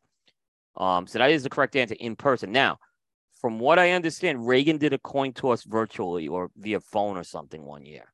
That's why I was key to say in person with that, because Reagan did. I think Reagan did one over the phone. Obama was the first one to attend a Super Bowl. Obama? Mm-hmm. To actually set, like he was actually present. Yeah, that's correct. So, so I thought this was a little bit of a softball, but I didn't know. It's I thought you might say Obama or something like that. So, but yeah, through the wrench in there with the former thing. If you hadn't qualified it, I would have said Obama and I would have gotten it wrong. Well, and I was worried you might say Reagan, and that's why I didn't want the Reagan answer. So I was looking for a specific answer with that one.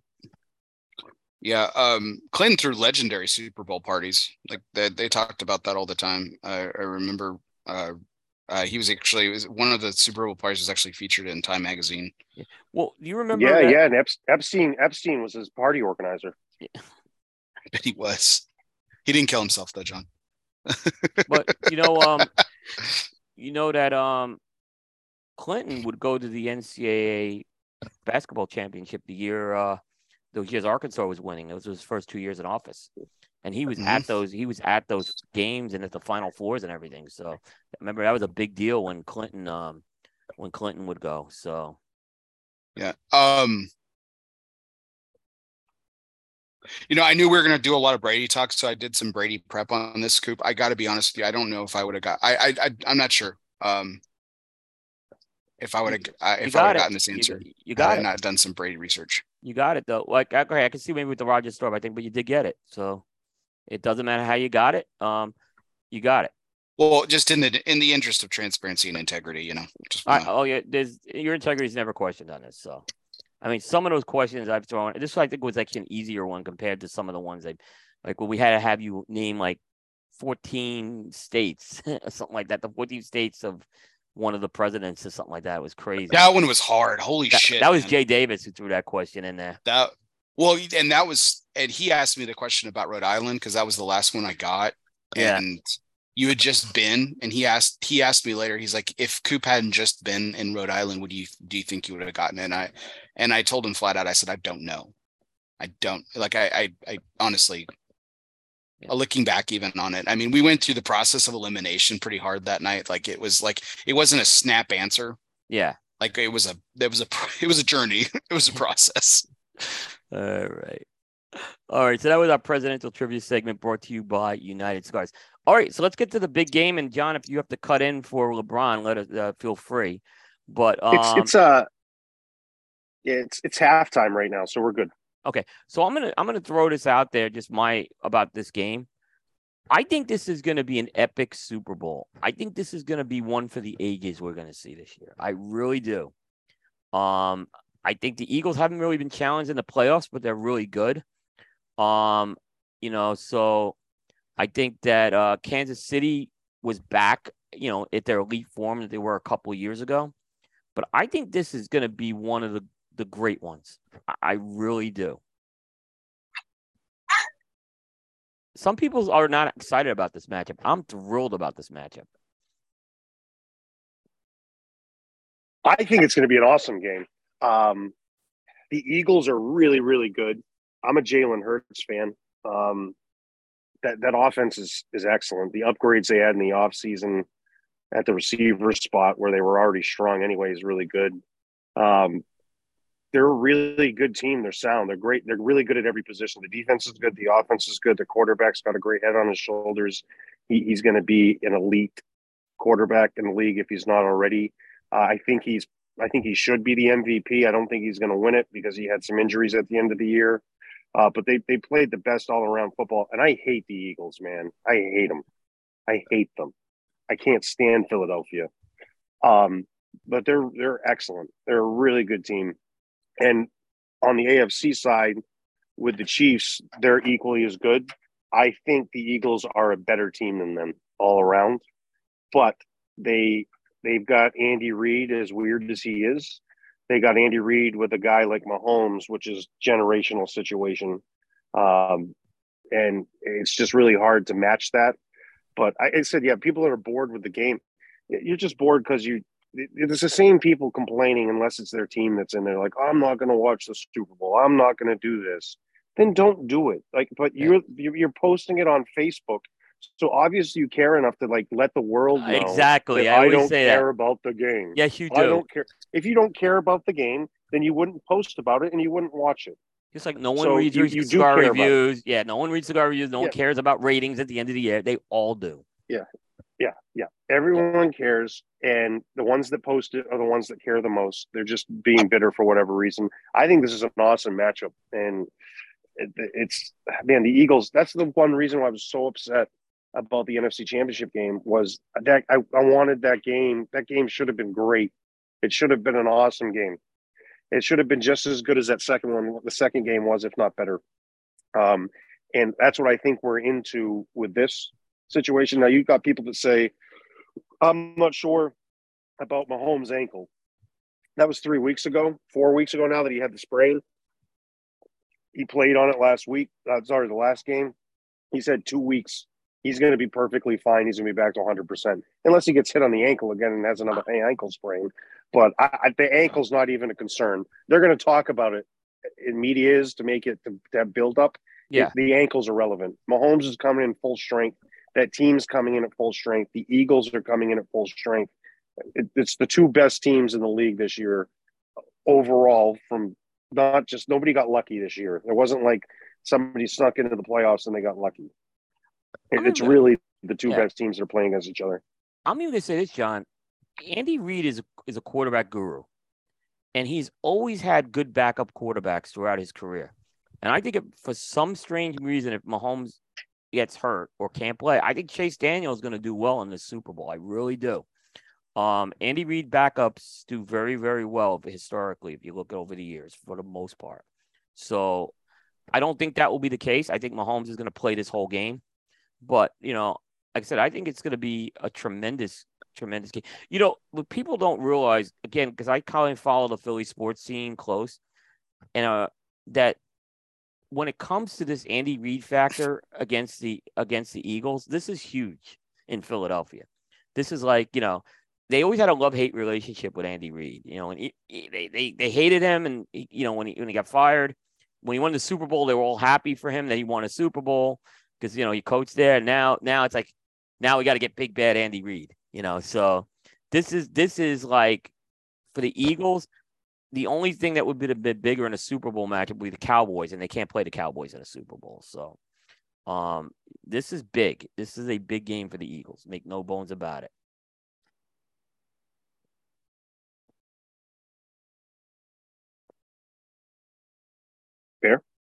Fair.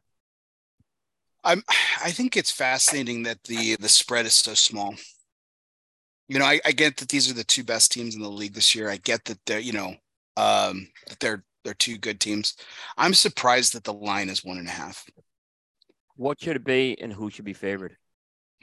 I mean, I think it should be a little bit. I mean, it's not like a landslide. We're not talking like 7 points or anything like that. But I think 3.5 in favor of Kansas City is not out of line. But I don't think they're that much. I don't think they're better than them. I think this is a pretty close matchup. Well, Vegas agrees doesn't with you, take it to a crazy thing. Yeah, but so I think it opened up at like 2 or 2.5 after the championship games. So yeah. I don't know. I think it's. I thought it was 3.5. I think they're almost dead on. Yeah, it might have been, but I think they're almost dead on. And we'll see what happens with money moving around. If it changes leading up to it, but I think right now it is. I think it is that close. When I make my pick, I'm going to make my pick based off of how things happen in my life.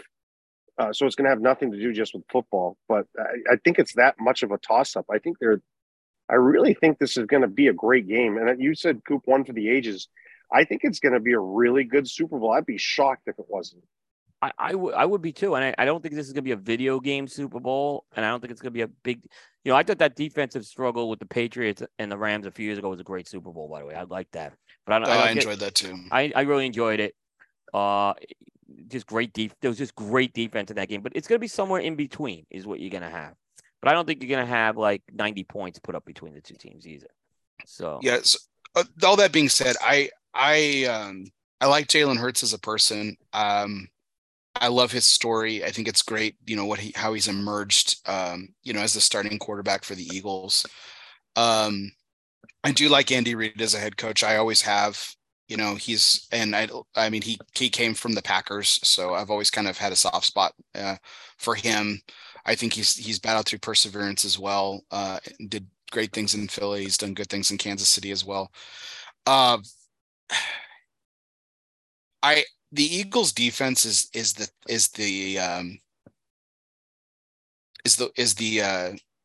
I guess the wild card here. And what I mean by wild card is it's the one thing that I think people are talking about, like John is a little bit, but I think everyone's talking about the Hurts Mahomes matchup and everything, or the Andy Reid playing against his old team storyline and stuff like that. I don't think enough credit is given to the Eagles defense. I don't either. And they were maligned by the media this year, that defense. They were Mhm. calling for the defensive coordinator's head. And Sirianni came to the backing saying, this guy's done a great job with the defense. He's one of the best defensive coordinators in the league, and the kid's going to be a head coach. I mean, Sirianni was really, when the media went after him, because that's what happened when they lost a couple of games. They went after that's what they do. They go after the coordinator, quarterback, or the coach. They went after the coordinator this time. And I know you're going to force me to make up head coach, so I will. But I'll tell you this: that if the Eagles hold Kansas City under 24 points, I think they win. I don't think they will, and I'm going to take Kansas City. Wow, you got a score? Yeah, I think you're right. I think it's going to be a higher scoring game. I don't think it's going to be a 90-point sprint or anything like that. I think we're talking. It's going to be 34-30. Interesting.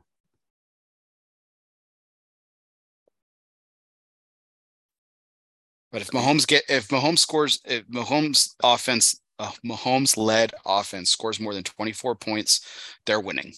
If they hold them under 24, they're losing. Period. And I have a lot of Eagles fans friends that are going to be really pissed at me. But I'm telling you, that's your key to victory. And if 24 points or less is the number sitting next to Kansas City at the end of the game on Sunday, you will be winning. You will be the victor. Interesting. That's an interesting one. John, you want to go next? There's not. I made my pick before we started talking about it, so when numbers wouldn't impact it, what other people said. But there's not a fan base that is more insufferable when they win anything than Philadelphia's fan base. They're also equally as insufferable when they don't win anything. Okay, which is more often than not. However, just to spite me, Philadelphia is probably going to end up winning this game. And I agree with Bear. That defense is, I don't think they're underrated because they're in the Super Bowl, but Jalen Hurts gets a lot of the attention because of A.J. Brown and Devontae Smith and all of that stuff. And, I think Jalen Hurts is a future elite quarterback if he's not already in the league. So that defense is going to be the difference for me.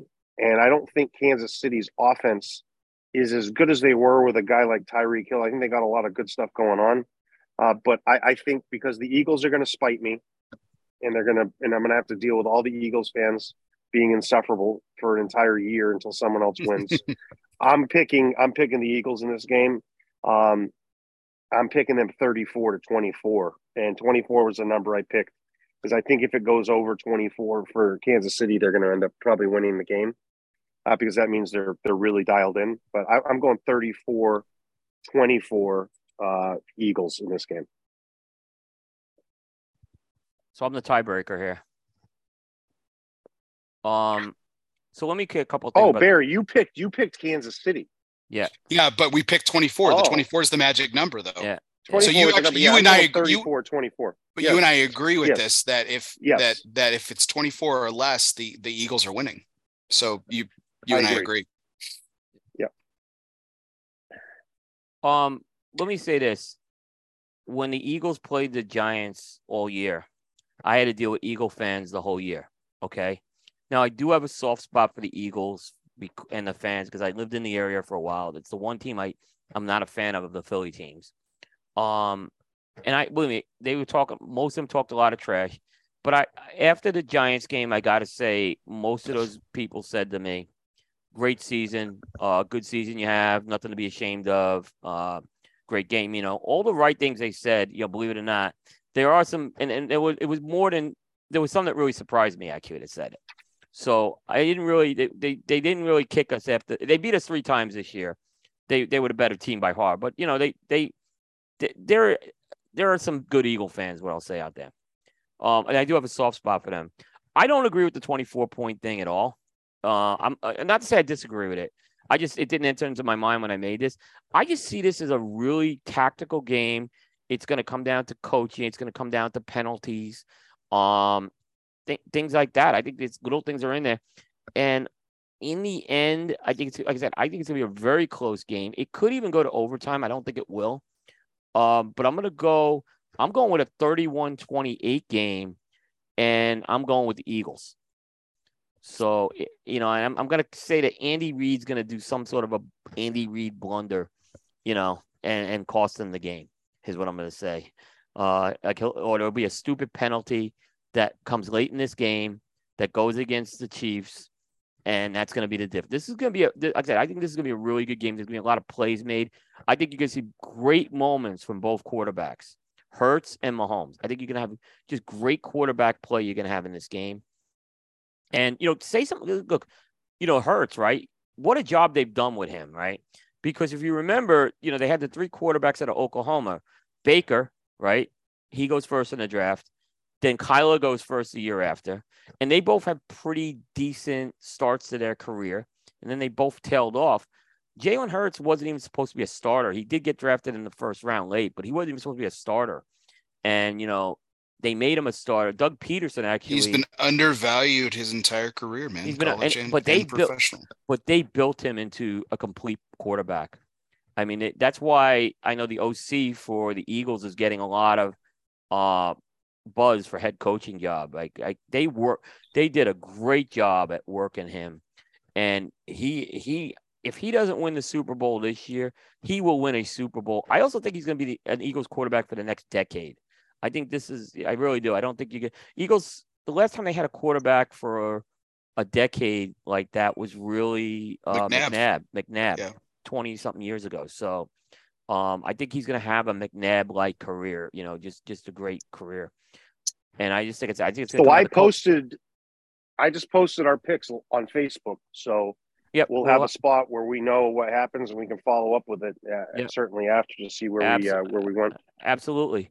So yeah, I think it was we went Eagles in the majority here, but I it's not that I disagree with the 24. I think what you guys are saying about the 24 points makes a lot of sense.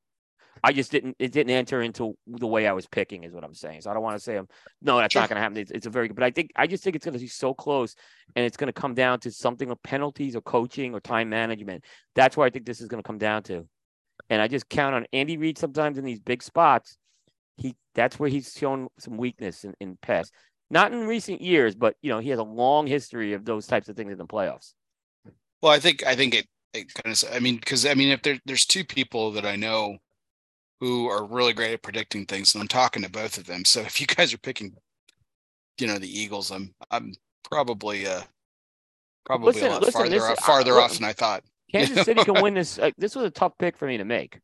So,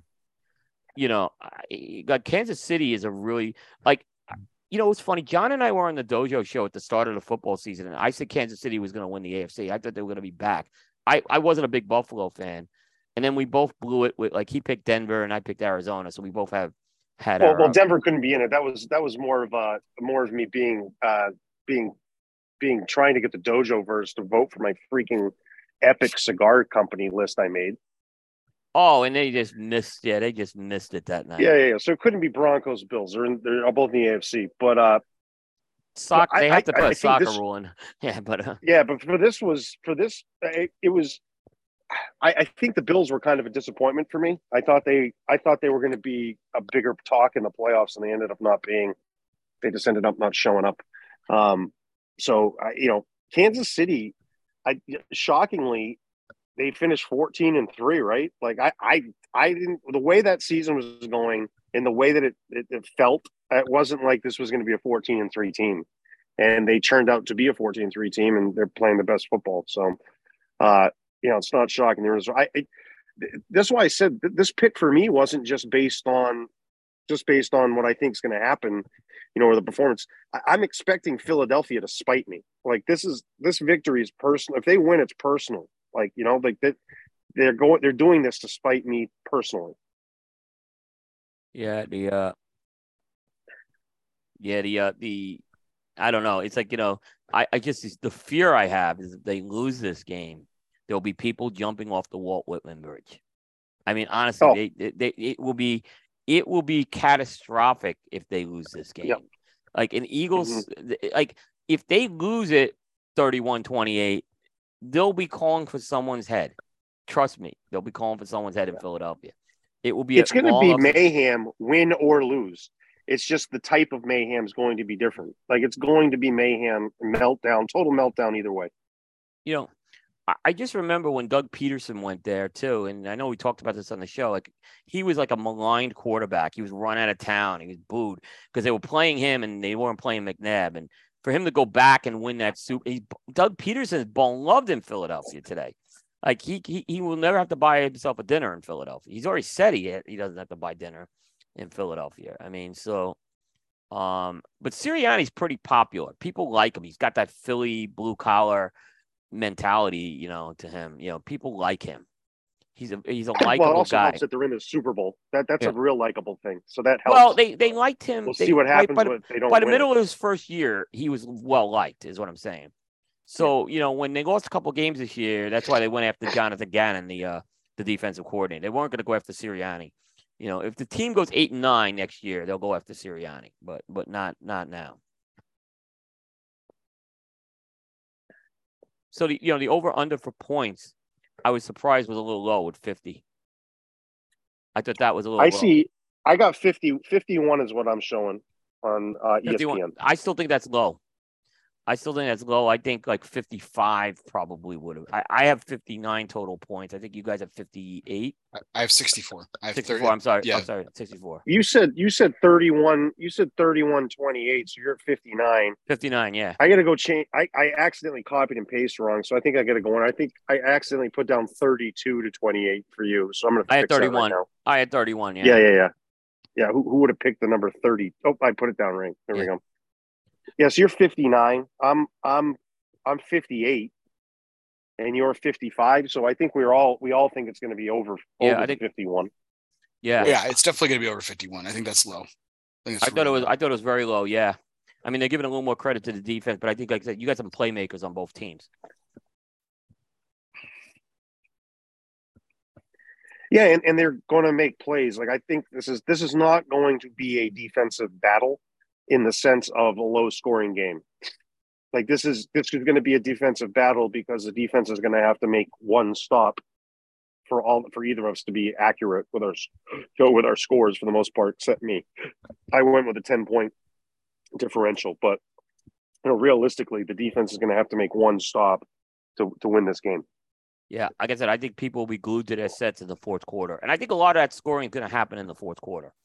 Too. I think you'll see like a couple of touchdowns, maybe 3 touchdowns total by both teams. I think you'll see a lot of the scoring happen later in that game too.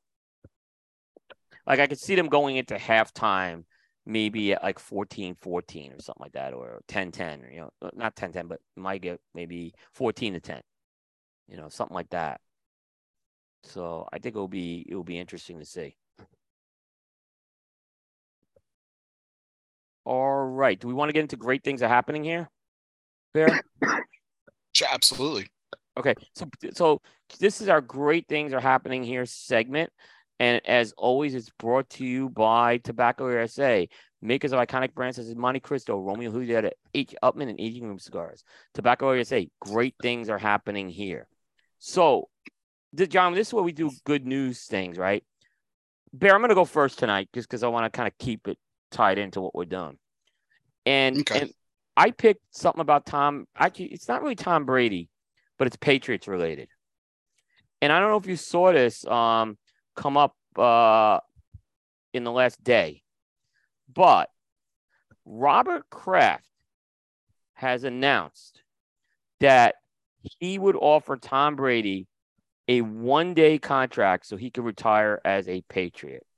That is not an uncommon thing we see in the NFL, by the way. Joe Montana in did sports. it. Yeah, sports. Sports, yeah. Joe Montana did it after he retired from the Chiefs. He signed with the Niners for a one-day contract. And I think that would be I know that there was a little tension when he left, but I got to give Robert Kraft credit for extending the olive branch there. And I really hope that Brady accepts that, and that's the way he does it. And so I think it's a great story there to do that. And he said basically, not only do I want it, our fans are clamoring for it, and to us, he has always been and has always been and always will be a Patriot. So we will do everything we can in our power to bring him back, sign off as a Patriot, and find a way to honor him for the many years to come. He did so much to bring life and good cheer to our community. He's a beloved figure, and he earned the respect and love of the people. And they feel for him like no other athlete in our town, and we've had some great ones. I think it's a great story. I think it's a good thing. I think that'll be, if it ends like that, I think it'll be a beautiful thing. I hope he accepts it. I think if he doesn't accept it, he may come back. That's what I was wondering. Yeah. Once you accept that, then you are really it's finality there. He could always do it like right before the season, make some pomp and circumstance about it. Yeah. He it's a couple unique things. So Bill Belichick went on Tom Brady's podcast with Jim Gray and Larry Fitzgerald that he does this week. He was on as a guest, and they came in, and Brady got choked up. He was like in tears, he had tears in his eyes. And Belichick was telling about how Tom Brady is the Patriot way. You were the greatest of all time, the greatest competitor I've ever seen, the greatest I've ever worked with. I mean, he lauded him. He left. Brady didn't leave on bad terms. He left because it was a business decision. The team sucked. He wasn't going to be able to win. Right. It's not a bad thing. They weren't going to be able to commit to him. It was because he wanted to stay there, but realistically, the way it happened, he had to go if he wanted to win right off. And the Bucs were the best team to go do that, obviously, because he did it and won it. So whenever he's ready to finalize it,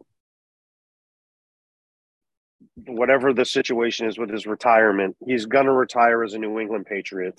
He's going to sign the one-day deal. So it's going to be crazy pomp and circumstance.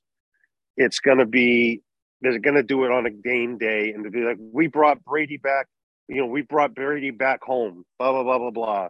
And it's going to blow up. It's going to be huge. And all the haters of Brady are going to say he's a narcissist and that he's all about him and this and that. But it's huge. It's going to happen. It's going to be a big deal.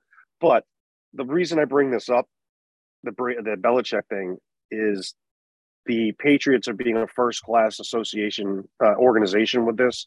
They did it immediately. They didn't wait for the season end. He announced. Robert Kraft comes out, says what he does. Belichick goes on the podcast, says what he says. I mean, that's what he deserves. Brady deserves for what he did for that organization, what he did for the Patriots. He's certainly 100% going to sign a one-day contract. He's going to come back as a Patriot, and they're going to make a big deal about it. Retire his number immediately. The whole thing. Everything's going to happen in one big swoop. I've heard some talk about retiring the 12 number from the NFL at some point too. I actually heard that. I hate that. I hate that too. I don't like that they did it with Jackie Robinson. Not that I don't think Jackie Robinson deserved to be honored, but I think there were other ways you could do it, is what I was saying. I agree with what you're saying. Generally, I hate retiring of numbers league wide because I think that's ignorant. It's got to be just, like if you want to retire the number 8 and the number 24 in LA because Kobe was there, great. LeBron James has played for 100 teams, so they got to pick which ones are going to retire his number. But you can't retire the number 23 just because of Jordan. It's retired in that franchise. Retire number 12 in New England and don't retire in other places. That's crazy to me. Yeah. So, hey, unique Kareem Abdul-Jabbar is actually in the audience tonight at the game, which is interesting. Oh, that's great. That's good. Yeah. Yeah, it'll be You interesting know, to see I, if he passes him tonight, if how they interact after, because they don't have the best personal relationship. They don't hate each other, but they don't really have a personal relationship. But no, retiring his number league wide is absurd. By the way, LeBron's got 30 points, you so know, this is going to happen soon. I hope But listen, LeBron. what I'm saying, the Jackie Robinson thing is completely different. Not even on the same My It's not. stratosphere of idea reasoning. was to Yeah, put a Jackie Robinson patch on every uniform. That's what I think they should have did with that. Just 'cause I think it would be honor for someone to wear his number. But I was always saying they should have had a Jackie Robinson patch on the uniform. Then every uniform has that. That was kind of like my idea. It's like I do think Jackie Robinson deserved to be honored. I like that they bring it. I like the way that they do it with Jackie Robinson. I like the fact that nobody wears the number anymore, except for on Me Jackie too. Robinson Day. Then it's all about what Yeah. it It's a Jackie completely Robinson. different discussion than Tom Yes, it Brady. is. Yeah, 1,000%. yeah, it is not a even the different. It's same not thing. even. Yeah. It's not even. It's not even. I agree. It's a close. different circumstance. As a Tom Brady lover, I would love if the NFL retired the number 12 just because of him. That would be hilarious, and I would love it. Everyone would have a meltdown. It would be amazing. Yeah, they would. John would have so much fun Yeah. with all the haters. Yes. So Bear, yeah. Why don't we go to your story and then we can kind of do the final segment with John, and maybe during that we'll have the LeBron update. Yeah. Well, my story, my story definitely is uplifting in a sense, but it's also got some it also has like some real tragedy to it. So, an elderly Belgian man was able to meet the descendants of a neighbor who saved him from the Holocaust after his perseverant son, and a helpful geneticist managed to track down the grandchildren of the people that saved him. So, the meeting was actually organized in the same house where a 5-year-old David Rossler was hidden along with his mother. He's now 85. Rossler had a chance to thank the grandchildren for what their grandfather, George Burleigh, had done. So Mr. Burleigh lived in Brussels with his 4 children, Paul, Jacques, Anne-Marie, and Christian. Together, they gave shelter to Rossler and his mother towards the end of the war in 1944. After Rossler's uncle and grandfather had already been seized and sent to Auschwitz. So there's too many of these stories in history of people that saved, people who were persecuted during the Holocaust, and it's an absolute tragedy. But this reuniting it to me, it has special significance for a number of reasons, but I think this is a generation that's dying. He's 85. He was 5 when this took place, right? He's 85 now. This generation is going away, and unfortunately that we've distanced ourselves from a horrific time in history that far. But it is also a shame at the same time that we're so far gone from that we don't have any living proof of the tragedy that was the Holocaust. And I think that's the special significance about it. But I do think it's uplifting in a sense that, like, he wouldn't be here. At 85, he probably has his own children and grandchildren, great grandchildren, even maybe. And they will have children and children and children. The Rossler family will continue to live on because of the kindness, the bravery, the courage of the Burleigh family, and it's a fantastic story. And the fact that it actually took some digging to actually find it, and that it was actually able to happen. It's beautiful. So in that sense. Apparently he tried for years to find Rossler's son Lionel had tried for years to find a family that actually that his father and grandmother had been saved him. And luckily we live in a time with social media and some pretty cool science, and was able to track down Anne-Marie's son Xavier, who is the gentleman that he met up with in the house where he was hid from the Nazis. This reminded me, Bear, there was a story. What's that story? It's a book that was written A Diary of Anne Frank. Mhm. It kind of had touches of that in a lot of ways too. The whole hiding thing and everything. Yeah. I actually, Well, kind there of. was a book. There was a book too called The Hiding Place. I don't know if you ever read that. Hmm. Growing up, we I've read that heard of one. it. I The haven't read. Hiding Place was. Yeah, it's. I mean, there's too many of these stories, and there's a lot of these people have been lost to time and history, and there were a lot of brave souls like the Burleigh family that put their lives on the line. Some lost it tragically along with the people they were hiding, and some were successful in saving some lives, like the Burleigh family was. And yeah, no, the Diary of Anne Frank that you referred to, that oh god, that's just Yeah. oh god, it's so horrific. And the only one to survive out of all these people that were in hiding was her father. Yeah. And it's just horrific. Yeah. But as more time passes and we get further away from that tragedy, there's these people are going to be dying,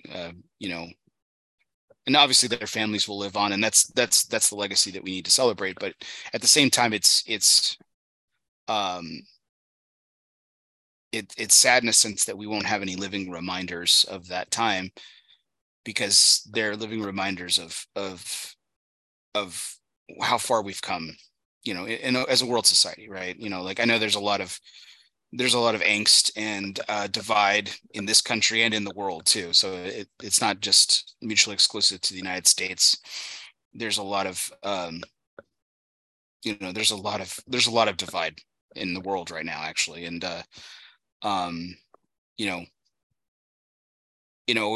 we've always say how history repeats itself, and my deepest fear in my lifetime is that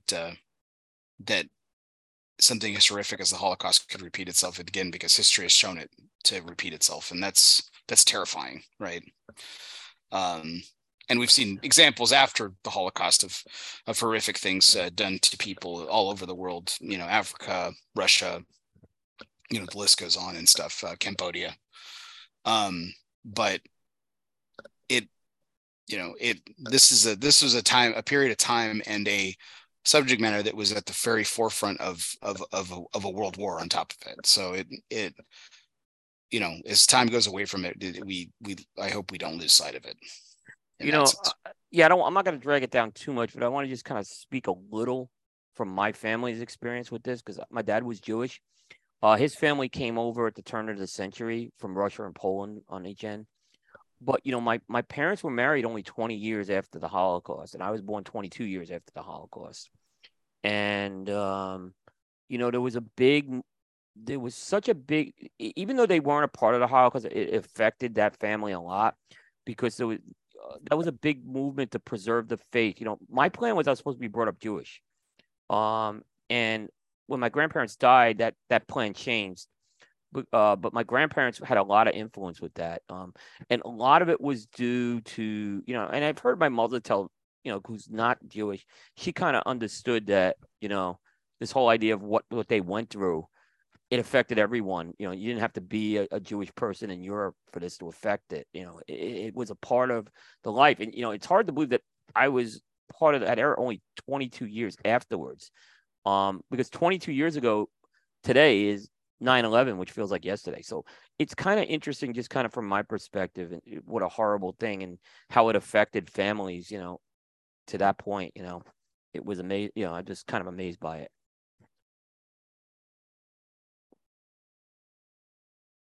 But that was our Great Things Are Happening Here segment. So good job there.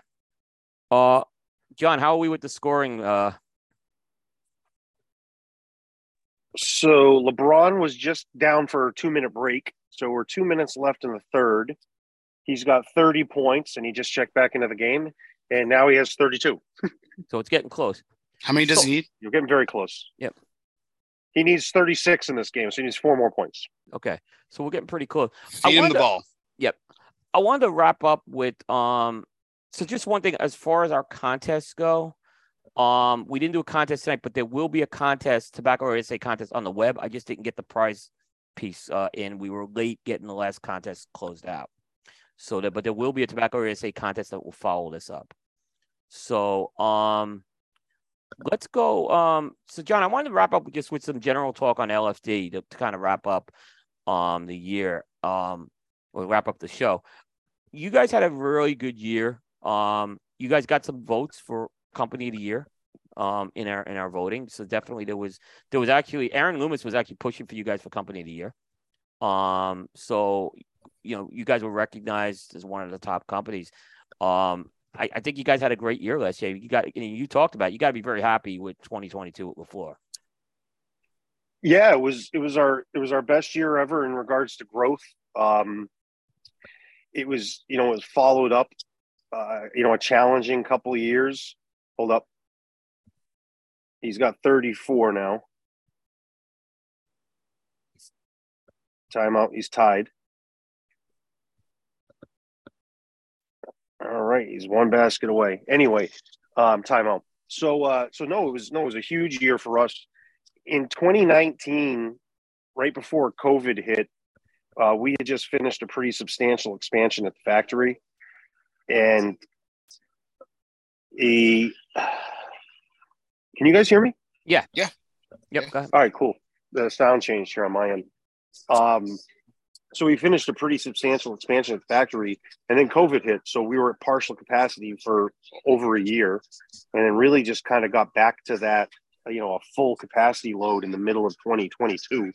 So it really took, 2 years to get back to that. And fortunately, we had that expansion at that time because once we did hit the stride, the second half of this year was massive for us.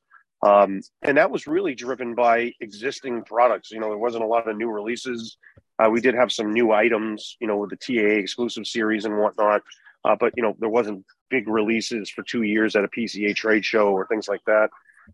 We really were focusing on core line. So this was core line growth.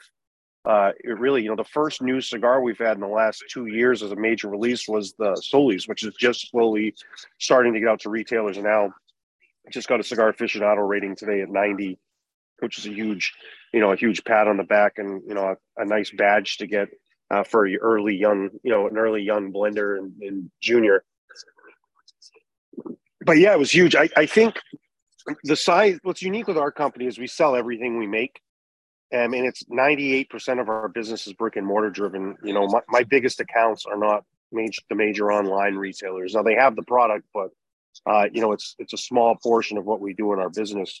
And to have growth like we had this last year is a testament to how our cigars are received by consumers. And to see that and have it continue to grow and have opportunity, still where we're looking at this year is going to be a big growth year for us as well. On top of new releases and different projects like the return of the Litto Gomez line, that's going to be coming back this year.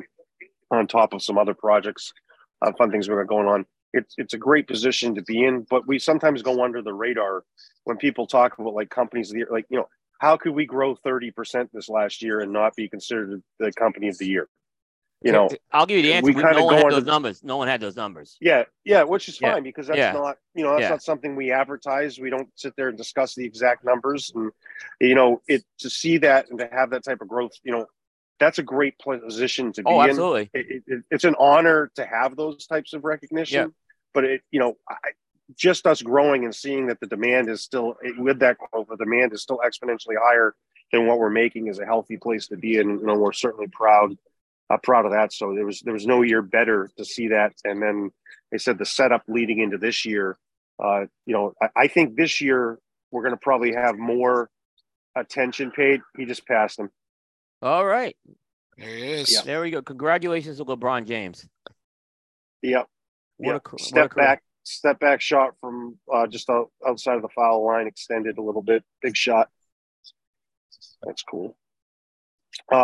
So, to have that, I think this year, what you're going to see in 23 is a lot more. It's going to be a lot more noticeable for media coverage. It's of what we're doing because there's new releases. Solis, but technically a new release of this year. It came out the last 2 weeks of 2022. Yeah, they're 2023 really releases for us too. Yeah. Yeah. So that's a big one. Then, as I said, we've got the Litto Gomez line is going to be returning this year. That hasn't been out since 2015, Yeah. So we're kind of refacing how that exists, re-representing it on a visual level. And we're really going to launch that in a different way than that's ever been treated. It's essentially going to be a relaunch of a product that, that's a yearly type release for us.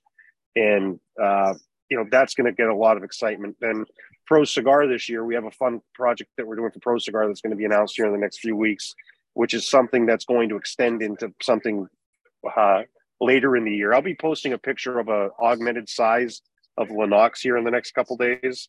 Ooh. And when you see that the project's going to revolve around Lennox for our auction item we're doing, but it's something that we're working on. So I think you're going to see 3 or 4 real high profile projects, and you're going to get to see things that we've done over the last 3 years that we've been working on internally that are going to really elevate the company on a visual level. The NFT concept, that was a big deal last year, but it's still a big deal this year. So I think you're going to start to see still some more excitement around those actual cigars themselves. And that kind of will lead into this year too. But it's going to be a lot more higher profile type growth that you're going to see rather than just the business growth that we noticed on our level. You're going to get to see this year. So I would be surprised at the end of the year if there just wasn't more exposure. Top 25 lists, we're going to be eligible for a lot of them, because there's going to be new products out. Company of the year type things. I think you're going to see more noticeable things that we put out that, that I said, just more recognition. So I think the labor and the effort we put in, for the entire time that Lito and Tony and Inez have put together, the labor's always there. But this last 3.5, 4 years has been a lot of internal workings where the end result's going to be seen by media and consumers at a really high profile level. So one thing about the NFTs, and this is where I'm a little concerned, and you could kind of refute this and tell me I'm wrong. I think what you guys did with the NFTs was groundbreaking. I think you created an innovation and excitement that we haven't seen in a while. I think it was great. It seems like, though, it's slowed down at the retail level for the people selling that, and that's concerning me a bit. Part of me thinks that some of the retailers priced it too high. What are your thoughts on that? Here's my question. What makes you think it's slowing down? I don't see a lot of people talking about it. That's kind of where I'm going. Like if these, currently, there's 6 owners. Okay, you can prove me. Yeah, you can prove me wrong on this. That's one person owns 1 and 2. Okay. Yeah. So it's 5. Those are actively for sale. But one isn't selling them, right? One is a private person, though, right? Hold up. 1 and 2 are owned by the same person. Those are for sale. Okay. Right. Number 3 is a private owner who is not selling them. Number 4 is a online retailer. Jack Schwartz has them available. He's sold out. Not surprised with that one. Okay. That one doesn't. Yeah. Number 5 is a retailer ownership. It was Matul Shah, Danny Dickwich at Mom's Sun Cigars in New Jersey. They're sold out. They have a lot of their cigars are going international. There's a lot of international demand for these too. Okay. So they're sold out. Number 6 isn't for sale. That's owned by Cigar Country. And number 7 isn't for sale until March 2nd, which is Cigars on the Avenue here in Winter Park, Florida. And those will be going on sale. So right now you have 3 of them. 3 of the 7 retailers are actively. 3 of the 7 owners are actively selling them. Sorry, 4 of the NFTs are actively being sold, and they're not available. The reason you're not seeing a lot of discussion you're seeing around, one, the price point range is anywhere between $60 to $200.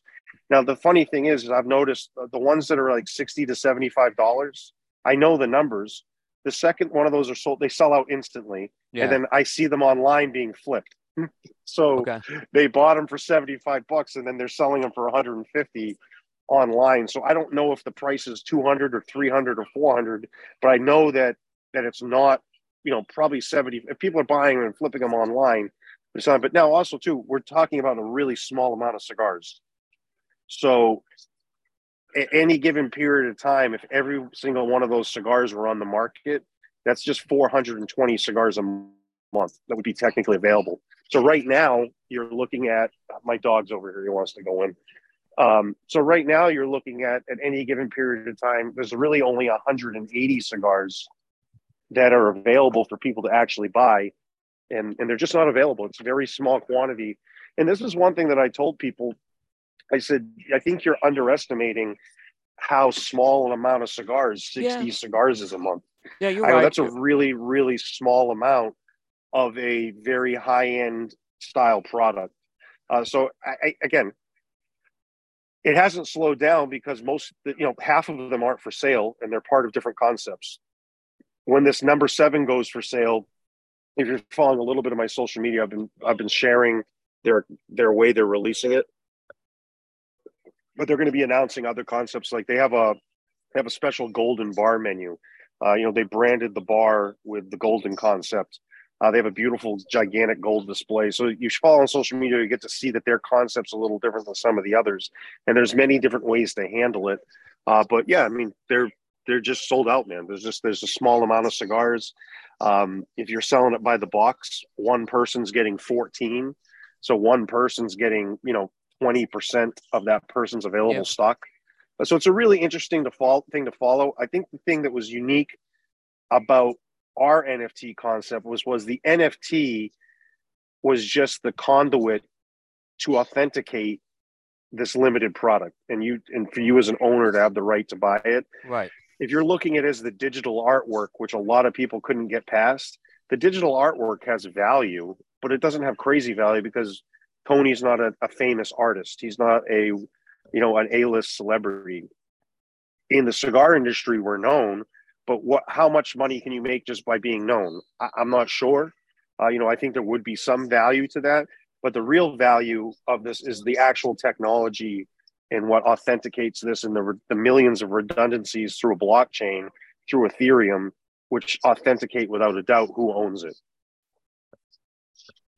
Have the retailers who have been selling them, are they able to reorder them and get them on a monthly basis?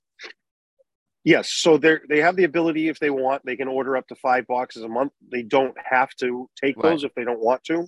And we don't send them any other place. We produce what's ordered. But so far every month we're what are we in now? So October, November, December, January, we're 4 months in. So far everybody's accepted those. I would be surprised that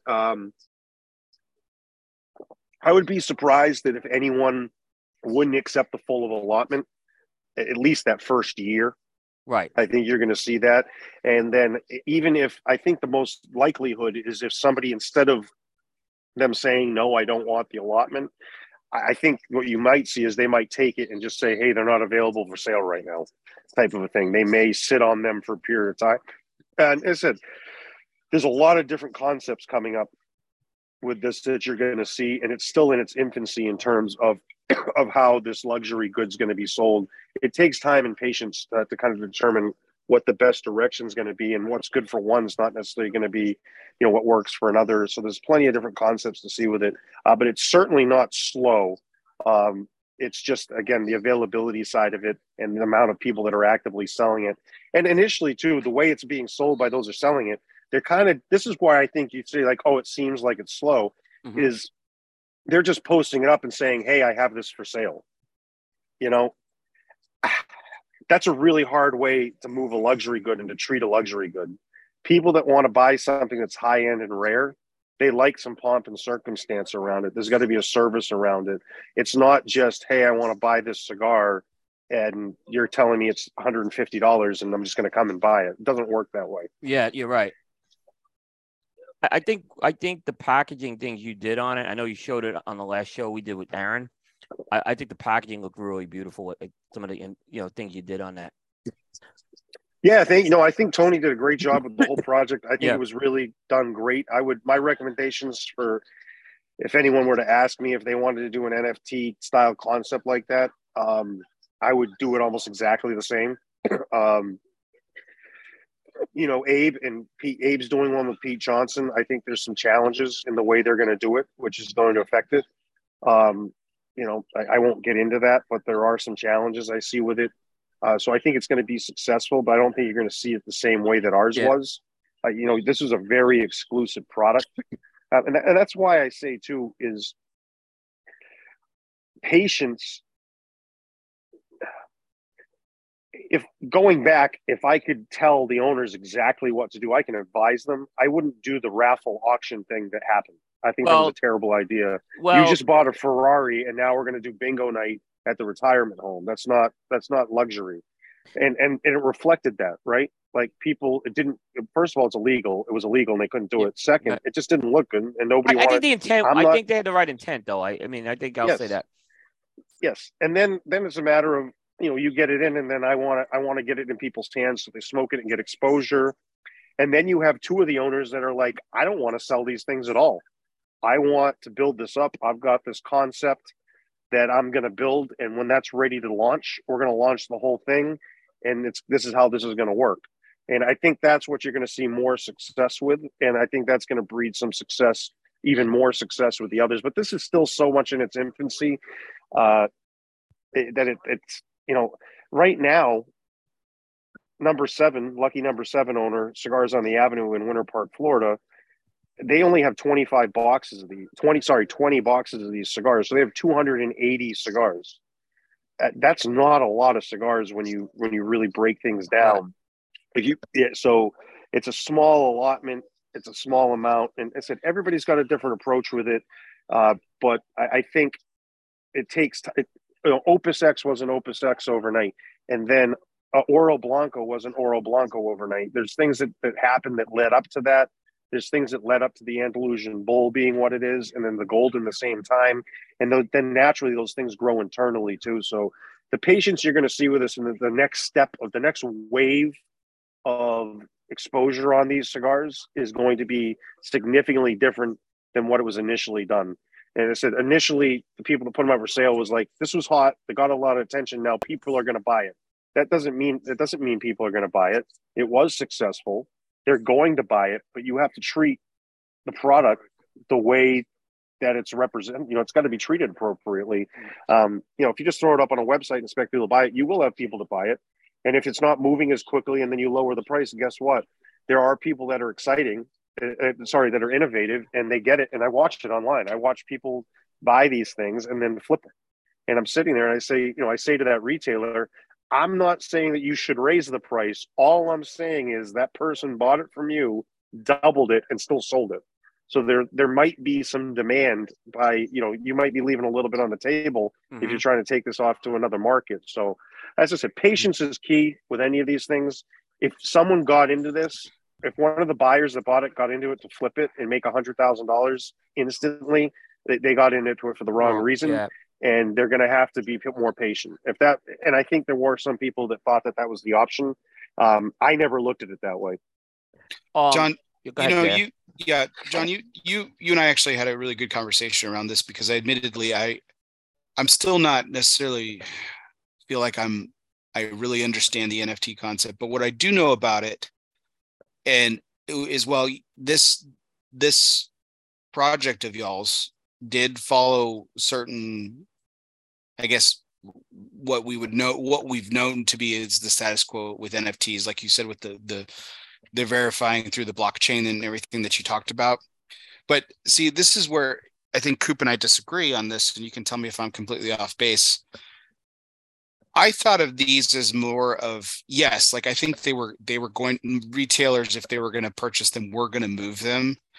But I thought of this more of this as a novelty is not the right word, because that I think that minimizes the impact that this has, but more of a prestige buy, more of a prestige ownership, right? And you could probably say that about the private owners, I suppose. But I kind of viewed it that way. And if the retailers wanted to move it, they would, and they obviously can, as you kind of just alluded to. But that's the way I kind of saw it. And so I don't think it selling or not, not selling, I don't think that's really the point. You completely just could disagree with me here. I know. No, I see what you're on. Saying. I see what both you guys are saying. You're on it. Yeah. It's a combination of many things. When you have something that's a luxury good, it's scarce, and then there's obviously a crazy demand and respect for the Andalusian Bull. and that concept. And really the prestige of our company has grown a lot over the last few years too. And this is an example of the way that people trust us. But this is one of the discussions I've had with a couple of the owners that are holding on to it. I said, what are your thoughts on holding on to it? They're like, well, I don't want to just sell these to get rid of them. I want somebody to be able to walk in here and buy one. I want that person that wants something that nobody else has to be able to walk into the store, and if they want to spend $1,500 or $2,000 or whatever it is on a box of these, they can have them. And I'm going to treat them incredible when they do. They said, like I said, lucky number 7, they have this beautiful gold display that they open up and present you a box with their own certificate of authenticities that they've made. I love that. QR codes on it. That's Everything signed by the owner. Box. This is number 1 of 5 that came in this month. Right. That's the date on it. So they're really creating something different. And will they sell them? Yes. Is he going to sell them out every month? Maybe. But even if I said to him, I go, what do you do if somebody wants to buy all 5 boxes every month? He goes, I'll sell them all 4 for 20% more than what I normally would. And I'm going to keep 1 box because I have to have these here. I can't not have these for sale. And that's a different mentality. It's, again, I hate using this because then people are like, oh, you're not Ferrari. I'm not saying we are. But if you go past a Ferrari dealership and they don't have Ferraris on display, something's wrong. If all the Ferraris are flipped and gone every day like that, right? That's crazy business. That's great, but that's not prestigious. Part of a Ferrari dealership is the showroom. Part of selling it is having it there, having prestige, representing and presenting it in the right way. And if you're going to spend, these people spend almost $100,000 on these things. Yeah. If you're going to just flip something, that's a different story. But what you really bought was you brought something that has prestige, something you can build, and it's at such a low quantity that even if you treat it with that level of patience, it's going to naturally grow, get better, more prestigious as time goes by, and there'll be more demand. Now, there's people, I'm sure, that are watching and saying, I'm never going to smoke one because I'm never going to buy one of those. That's fine. We make cigars that are $5. We make cigars that are $40. We make cigars that are in this NFT concept, which are going to be fluctuant in price point. And that could be anywhere between 100 to 300. It could be more. Who knows what the demand for that is, or the market that's going to, pull for that. I watch cigar auctions that cigars go for, hundreds of thousands of dollars that touch someone's lips. So you never know what's at, but I can tell you that certainly if you're treating it as something that's going to be flipped, it's not that product because it doesn't look that way. It wasn't bought in that way by the buyers, whether that's what their goal was or not. The real thing you're going to see, this is exactly what you said, Bear. This is a prestige thing. This is something I need to be patient with. And this was an investment in having something that nobody else is ever going to have unless they want to buy the whole thing from me. It turns Cigars on the Ave into a destination, right? Yeah. Huge. And he hasn't even sold one yet. Everything you say, John, makes a lot of sense to me. That actually, I see everything you're saying with that. I don't disagree. That actually cleared a lot of things up with me, with that. And I didn't think it. Bear, we just actually talked about luxury cigars last week too, and one thing we mentioned is there is a special market for that type of stuff. It's not the market that probably anyone on the show is in that market. Unless maybe there is, I don't know. But they might. But here's the thing. Yeah. You may have a special occasion that pops up and you're in a round where one of these NFTs are. For example, it's easy because Winter Park's here, but you're at Cigars on the Avenue. You stop in because you want to go in and have a nice cigar and something great happened. You're going to go celebrate. So you go down, you're like, wait a minute, they have this golden menu. You know what? I'm going to spring tonight because today is something I want to really honor. And I want to have something prestigious. So they grab a really nice cigar, they grab a drink that's been paired with it on this golden menu, they participate. They're having custom chocolates made to go pair with a coffee drink that they have that's made to be paired with the cigar. That's crazy. It's a far cry. And, I'm not calling anybody out, but it's a far cry from bingo night at the retirement home that I told you about earlier. But you're utilizing the same thing to do that type of thing. But that might be that person. You never know if that's going to be you and you want to celebrate. Now, if I'm a consumer, am I going to buy boxes of these? The amount I smoke, I can't afford to smoke that prestigious of that pricey of a product that fluctuates that much on a regular basis. But I may walk in and it's a time to celebrate a big business deal, a new job, baby comes along. There's a market for products like that because it exists. I watch Oro Blancos get sold every day. I watch pre-embargo Cubans get sold every day. I watch Royal releases from Davidoff get sold at 100 to 150. I watch Davidoff just increase their prices 30% and nobody even flinched. Nope.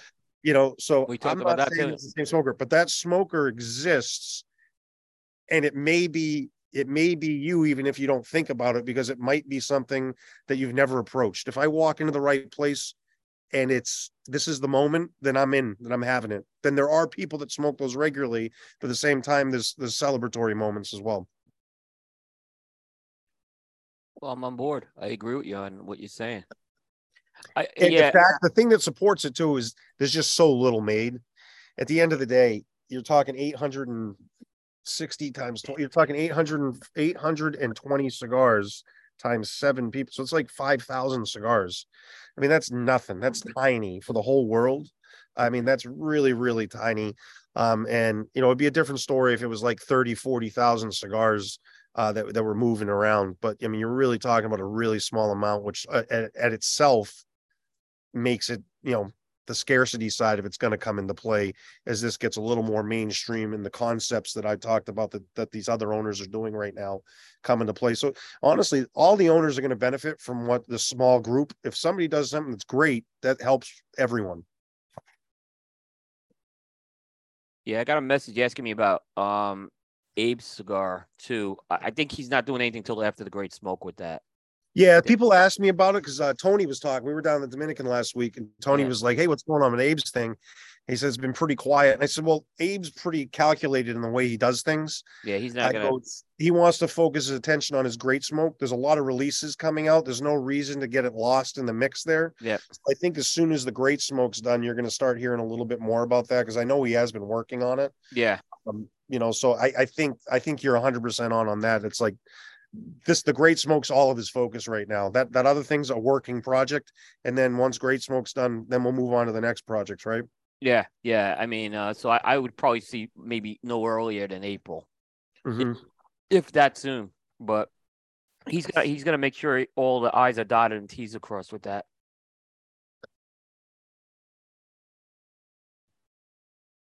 All right, I got one more thing, Bear, and I don't know if you had anything else, John.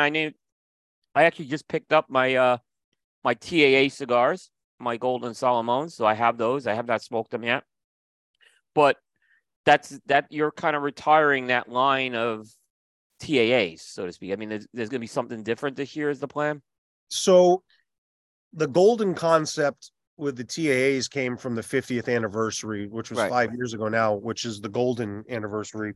Yeah. So I thought the TAA did a good job. They invested a lot of money in the special 50th anniversary logos, and not everybody used it. But I said, this is beautiful. They spent some money on this. I'm like, we might as well, build this into a program that can last a little bit of time.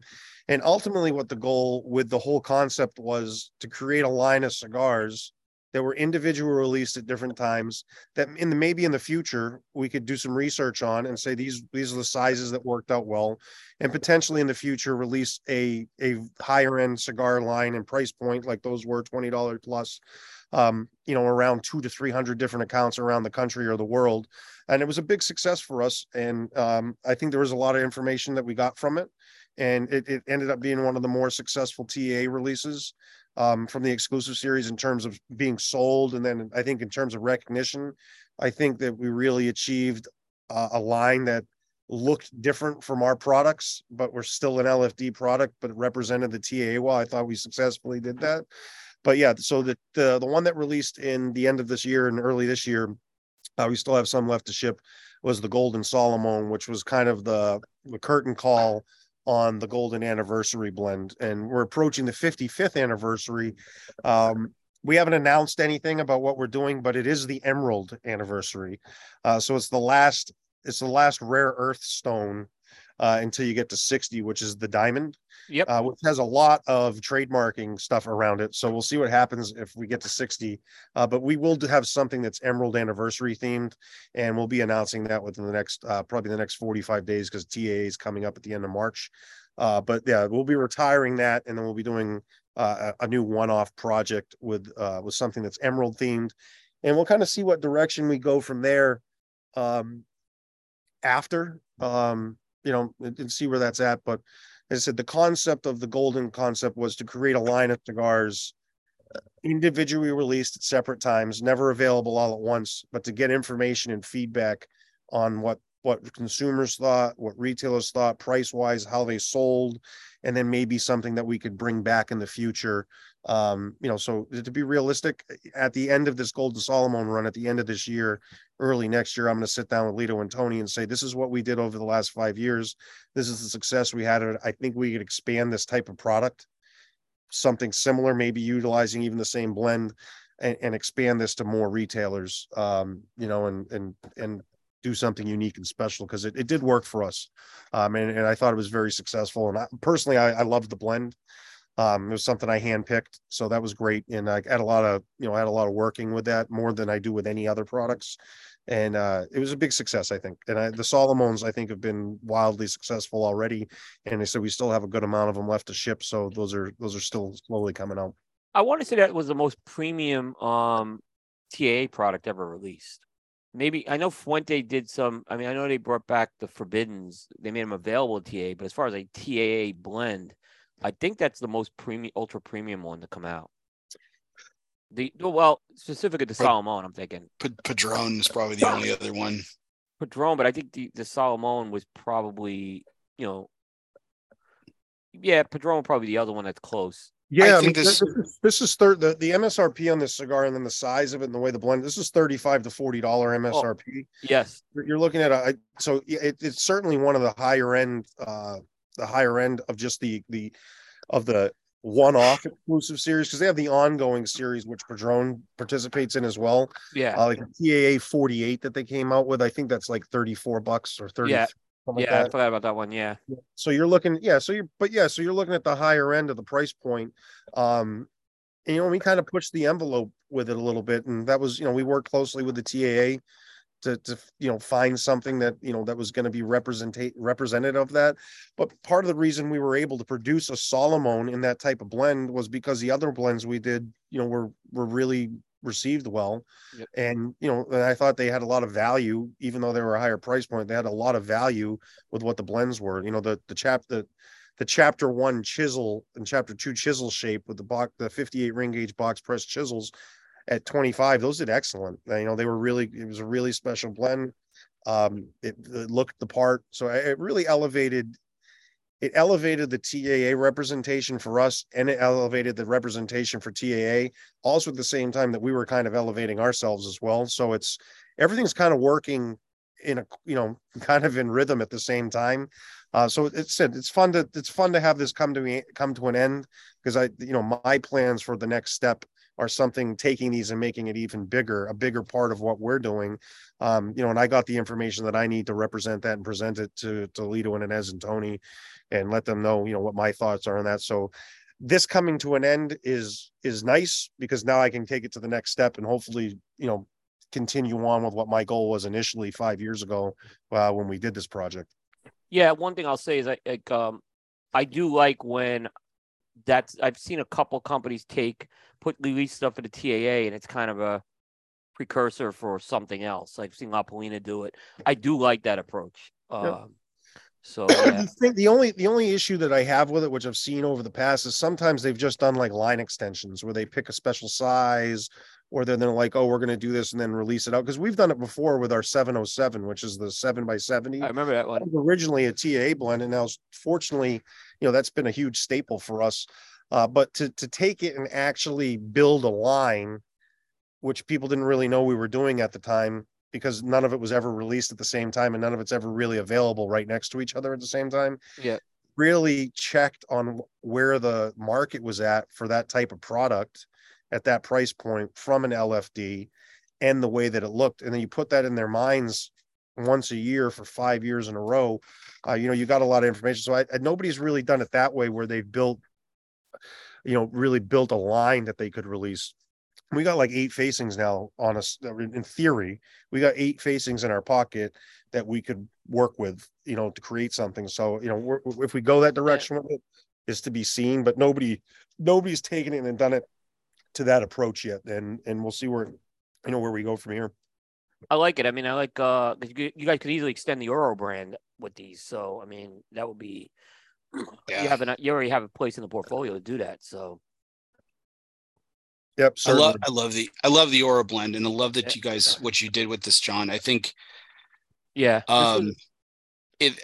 think it was this most successful series in TAA. Coop and I have long said that, among 3 brands that consistently put out TAA excellence every single year, there hasn't been a miss, Yeah. And that's an elite company of, Tatuaje and Crowned Heads, what they've done with the Lost Angel and Pete's TAA blend, and you guys have done that.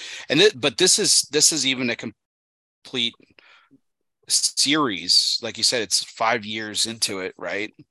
And it's a complete series of what you guys were able to build on it. So I think we could even shrink the contribution that LFD has made when it comes to TAA and say that this has been the most successful series within the TAA model.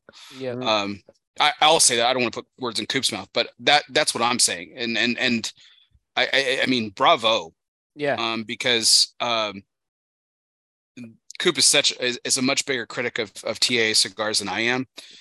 But I mean, I do agree with him in this case that there hasn't been a miss. Like a lot of times, but to your point, Coop, and to your point a second ago, John, there's a lot of times where it is just a line extension, and it's special, but that word has kind of gotten watered down over the years with other companies, and I think you all have always stepped up to the plate to make it special, and you certainly have. It can't just be special because I say it's special. It has to be special because it is, right? Yeah. So I'm a big critic of the TA stuff too. I'm on their advisory board, and I rip apart stuff constantly when it comes to the exclusive series. Like this is not unique enough. This doesn't look different enough. This is a cigar that just has a secondary band on it, and it's a normal shape, and the packaging is the same packaging, and it has a sticker on it. Pete's is very successful because he was the first to do it. Okay. And the products are very good too. The one that just came out is delicious. So they're excellent, but he was the first to do it. So that's huge. He was the first to do it. And he's got a series and a reputation for being the most important TA exclusive. And he is. Then you have others that just like, I'm going to do it because I'm going to, we want to support because money comes back to the association, and then let's do a line extension here. This cigar sells well, so let's do a special version of this cigar, and I'll just tell you it's a special version of it. Maybe they put some effort in. I'm not saying they were lazy, but we sit down and say, this is what we want. There's a lot of thought that goes into this. Like, what's the packaging going to look like? How many cigars are going to be in it? What's the price point? What are we trying to do with it? How will this work with the retailers? How will this work for other retailers if it ever goes outside of TAA? So it wasn't just a thing to get a participation in the exclusive series. It was to participate, support the association, but then provide them something that has value and then could have value ongoing, not just that 1 year to like check off the box and say we participated, which I think a lot of them are that. It's not because of laziness, it's just because it's accepting of it. The members are accepting of that. Where it's like, okay, hey, there's 20 of these this year, so we're going to bring them all in. All right, perfect. But you can take it to another level if you want. And what we did forced that to go to another level, whether the retailer wanted to or not. I mean, it represented itself, and it really did stand out. And I appreciate the gesture on it, the compliments, but that was the goal. What you're saying was our goal. Yep. Speaking of goals, I'm in the middle of this 2023. I smoked the 2018 for the most of our Chicago, which aged really well. But this 2023, John, rich. I mean, it was just rich in flavor. That thing, it was really good. I mean, these are off the truck as off the truck you can be. I mean, it got delivered today. For me to smoke something off the truck and say it's good, Bear will tell you that's rare. It is rare. Yeah, I always say second half ain't as good. No, that thing is. I'm actually smoking the Miami one. It's fantastic too. This is an aged Miami one from 2020, and it's smoking fantastic. So, bravo, man! As we come full circle here. Bear, anything else before we wrap up? No, I think we hit on it all. It was exciting to see you all have the year that you all had, John. Yeah, I know it's been a long time coming for you. You guys have done a lot of due diligence, and you've had some had some setbacks, whether planned or unplanned. No one saw COVID coming, and what you guys had to do from production standpoint after the expansion to the factory. And you've been obviously a pivotal part in that. And it's just great to see what we all know to be true, that, La Flor Dominicana is one of the premier brands in this industry. It's a personal favorite of mine. And it was just great to see that. And we know that there's great things coming in the future, and I'm just super excited for it. And excited for you, my friend. Yeah, yep, absolutely. And I'm looking forward to partying with Lito and you, especially Lito, down at Pro Cigar. No one parties. I told you a couple secrets that we got coming too. So yeah. We'll be down there. We'll be down there in a couple weeks, and we're looking forward to that. But said big games coming. The picks are up online. So we got to follow up on this. So Matthew and I are going to be doing a halftime show again for the third year in a row. So we will be doing a Smoking Tobacco halftime show right at exactly halftime. So if you don't want to listen to Queen Riri, you can come on and listen to Matthew and John talk about what's going on in the football game. And I'll let you know who won the chili contest at my house in the middle of that. But yeah, no, I'm happy with the cigar. I was excited when this Perfecto Habano shape was the shape again, because everybody asked me what was the most unique one. I said, the one we did in San Francisco, I don't have any more of them. That would be perfect. I wish I had more of those. And then Tony sent me the pictures, and I was like, yes. That was a real. I mean, that was the first show we did too. No, second. Yeah. No, we didn't do it that show. We was the after one. Yep. But yeah, that one was a great one. This is fantastic. I mean, like I said, I think my favorite is still that 2021, the way it aged. But man, this one's gonna. I think the sky's the limit with this one. This one, like I said, they're great to smoke now. I mean, I'm gonna be going through some of these. I'm gonna be sending a couple down to Australia for Dave, who will probably go nuts over this cigar. So I'm excited about that. All right. Just to close out, thanks to our audience again. Again, we'll have the Tobacco USA contest up on Coop this week. So there will be that. But like I said, I didn't have the prize pack finalized yet. And we were late in getting the winner out. But Skip Hafke, who's out there, was the winner of the Monte Cristo pack. So that will be coming. Nice. Good job, Skip. Yep. So that will be coming his way. Programming notes. Next show, I'll say the next 3 shows that we have on Coop. Thursday, we're talking about him. Pete Johnson will be coming back to primetime on Thursday night. We'll be catching up with Pete. For that week, primetime episode 356. Next Monday on Primetime Jukebox, we'll be doing, because this generated a lot of discussion on our social media channel. So we moved up the Hall of Fame, Rock and Roll Hall of Fame discussion. We were going to hold off on that. We decided to move it up because there was a lot of discussion we got on social media with that. So that'll be Primetime Jukebox 89 on Monday. And then the following Thursday, I'll announce it here, Primetime 257, that will be on the 16th. And we have Nick Malillo coming on. So we have some big shows. As far as special edition, I think the next special edition bear will probably be after Pro Cigar. So we'll have a date and a topic for that pretty soon. Sounds terrific. Yeah. But I know I can't do three shows. It's gonna be tough for me to do next week with everything going on. But and by the way, if you haven't seen Bear's interview with Scott Pierce that took place on Sunday night, I won't steal the thunder, Bear, but it was a great interview, and you're gonna get a lot of insight into this year's trade show. I'm just gonna tell you this: Scott does reveal some things that he can reveal, and I think if you heard Scott, there's a lot of excitement. So I don't want to give it all away, but definitely tune into Bear's show on that. Yeah, there's a lot of insight, a lot of intrigue, a lot that unfortunately couldn't be discussed. Not he discussed enough, though. He discussed enough, though. Still. Yeah, no. It was. I think PCA is going to be very exciting this year. I think they're going to build on an excellent trade show from last year, and it's going to be. I think it's going to be another successful trade show from a lot of from a lot of different perspectives. It's tough talking to Scott, when things are up in the air, simply because there are a lot of contractual things that legally he has to protect. Sure. The PCA and our industry, because of legal stuff.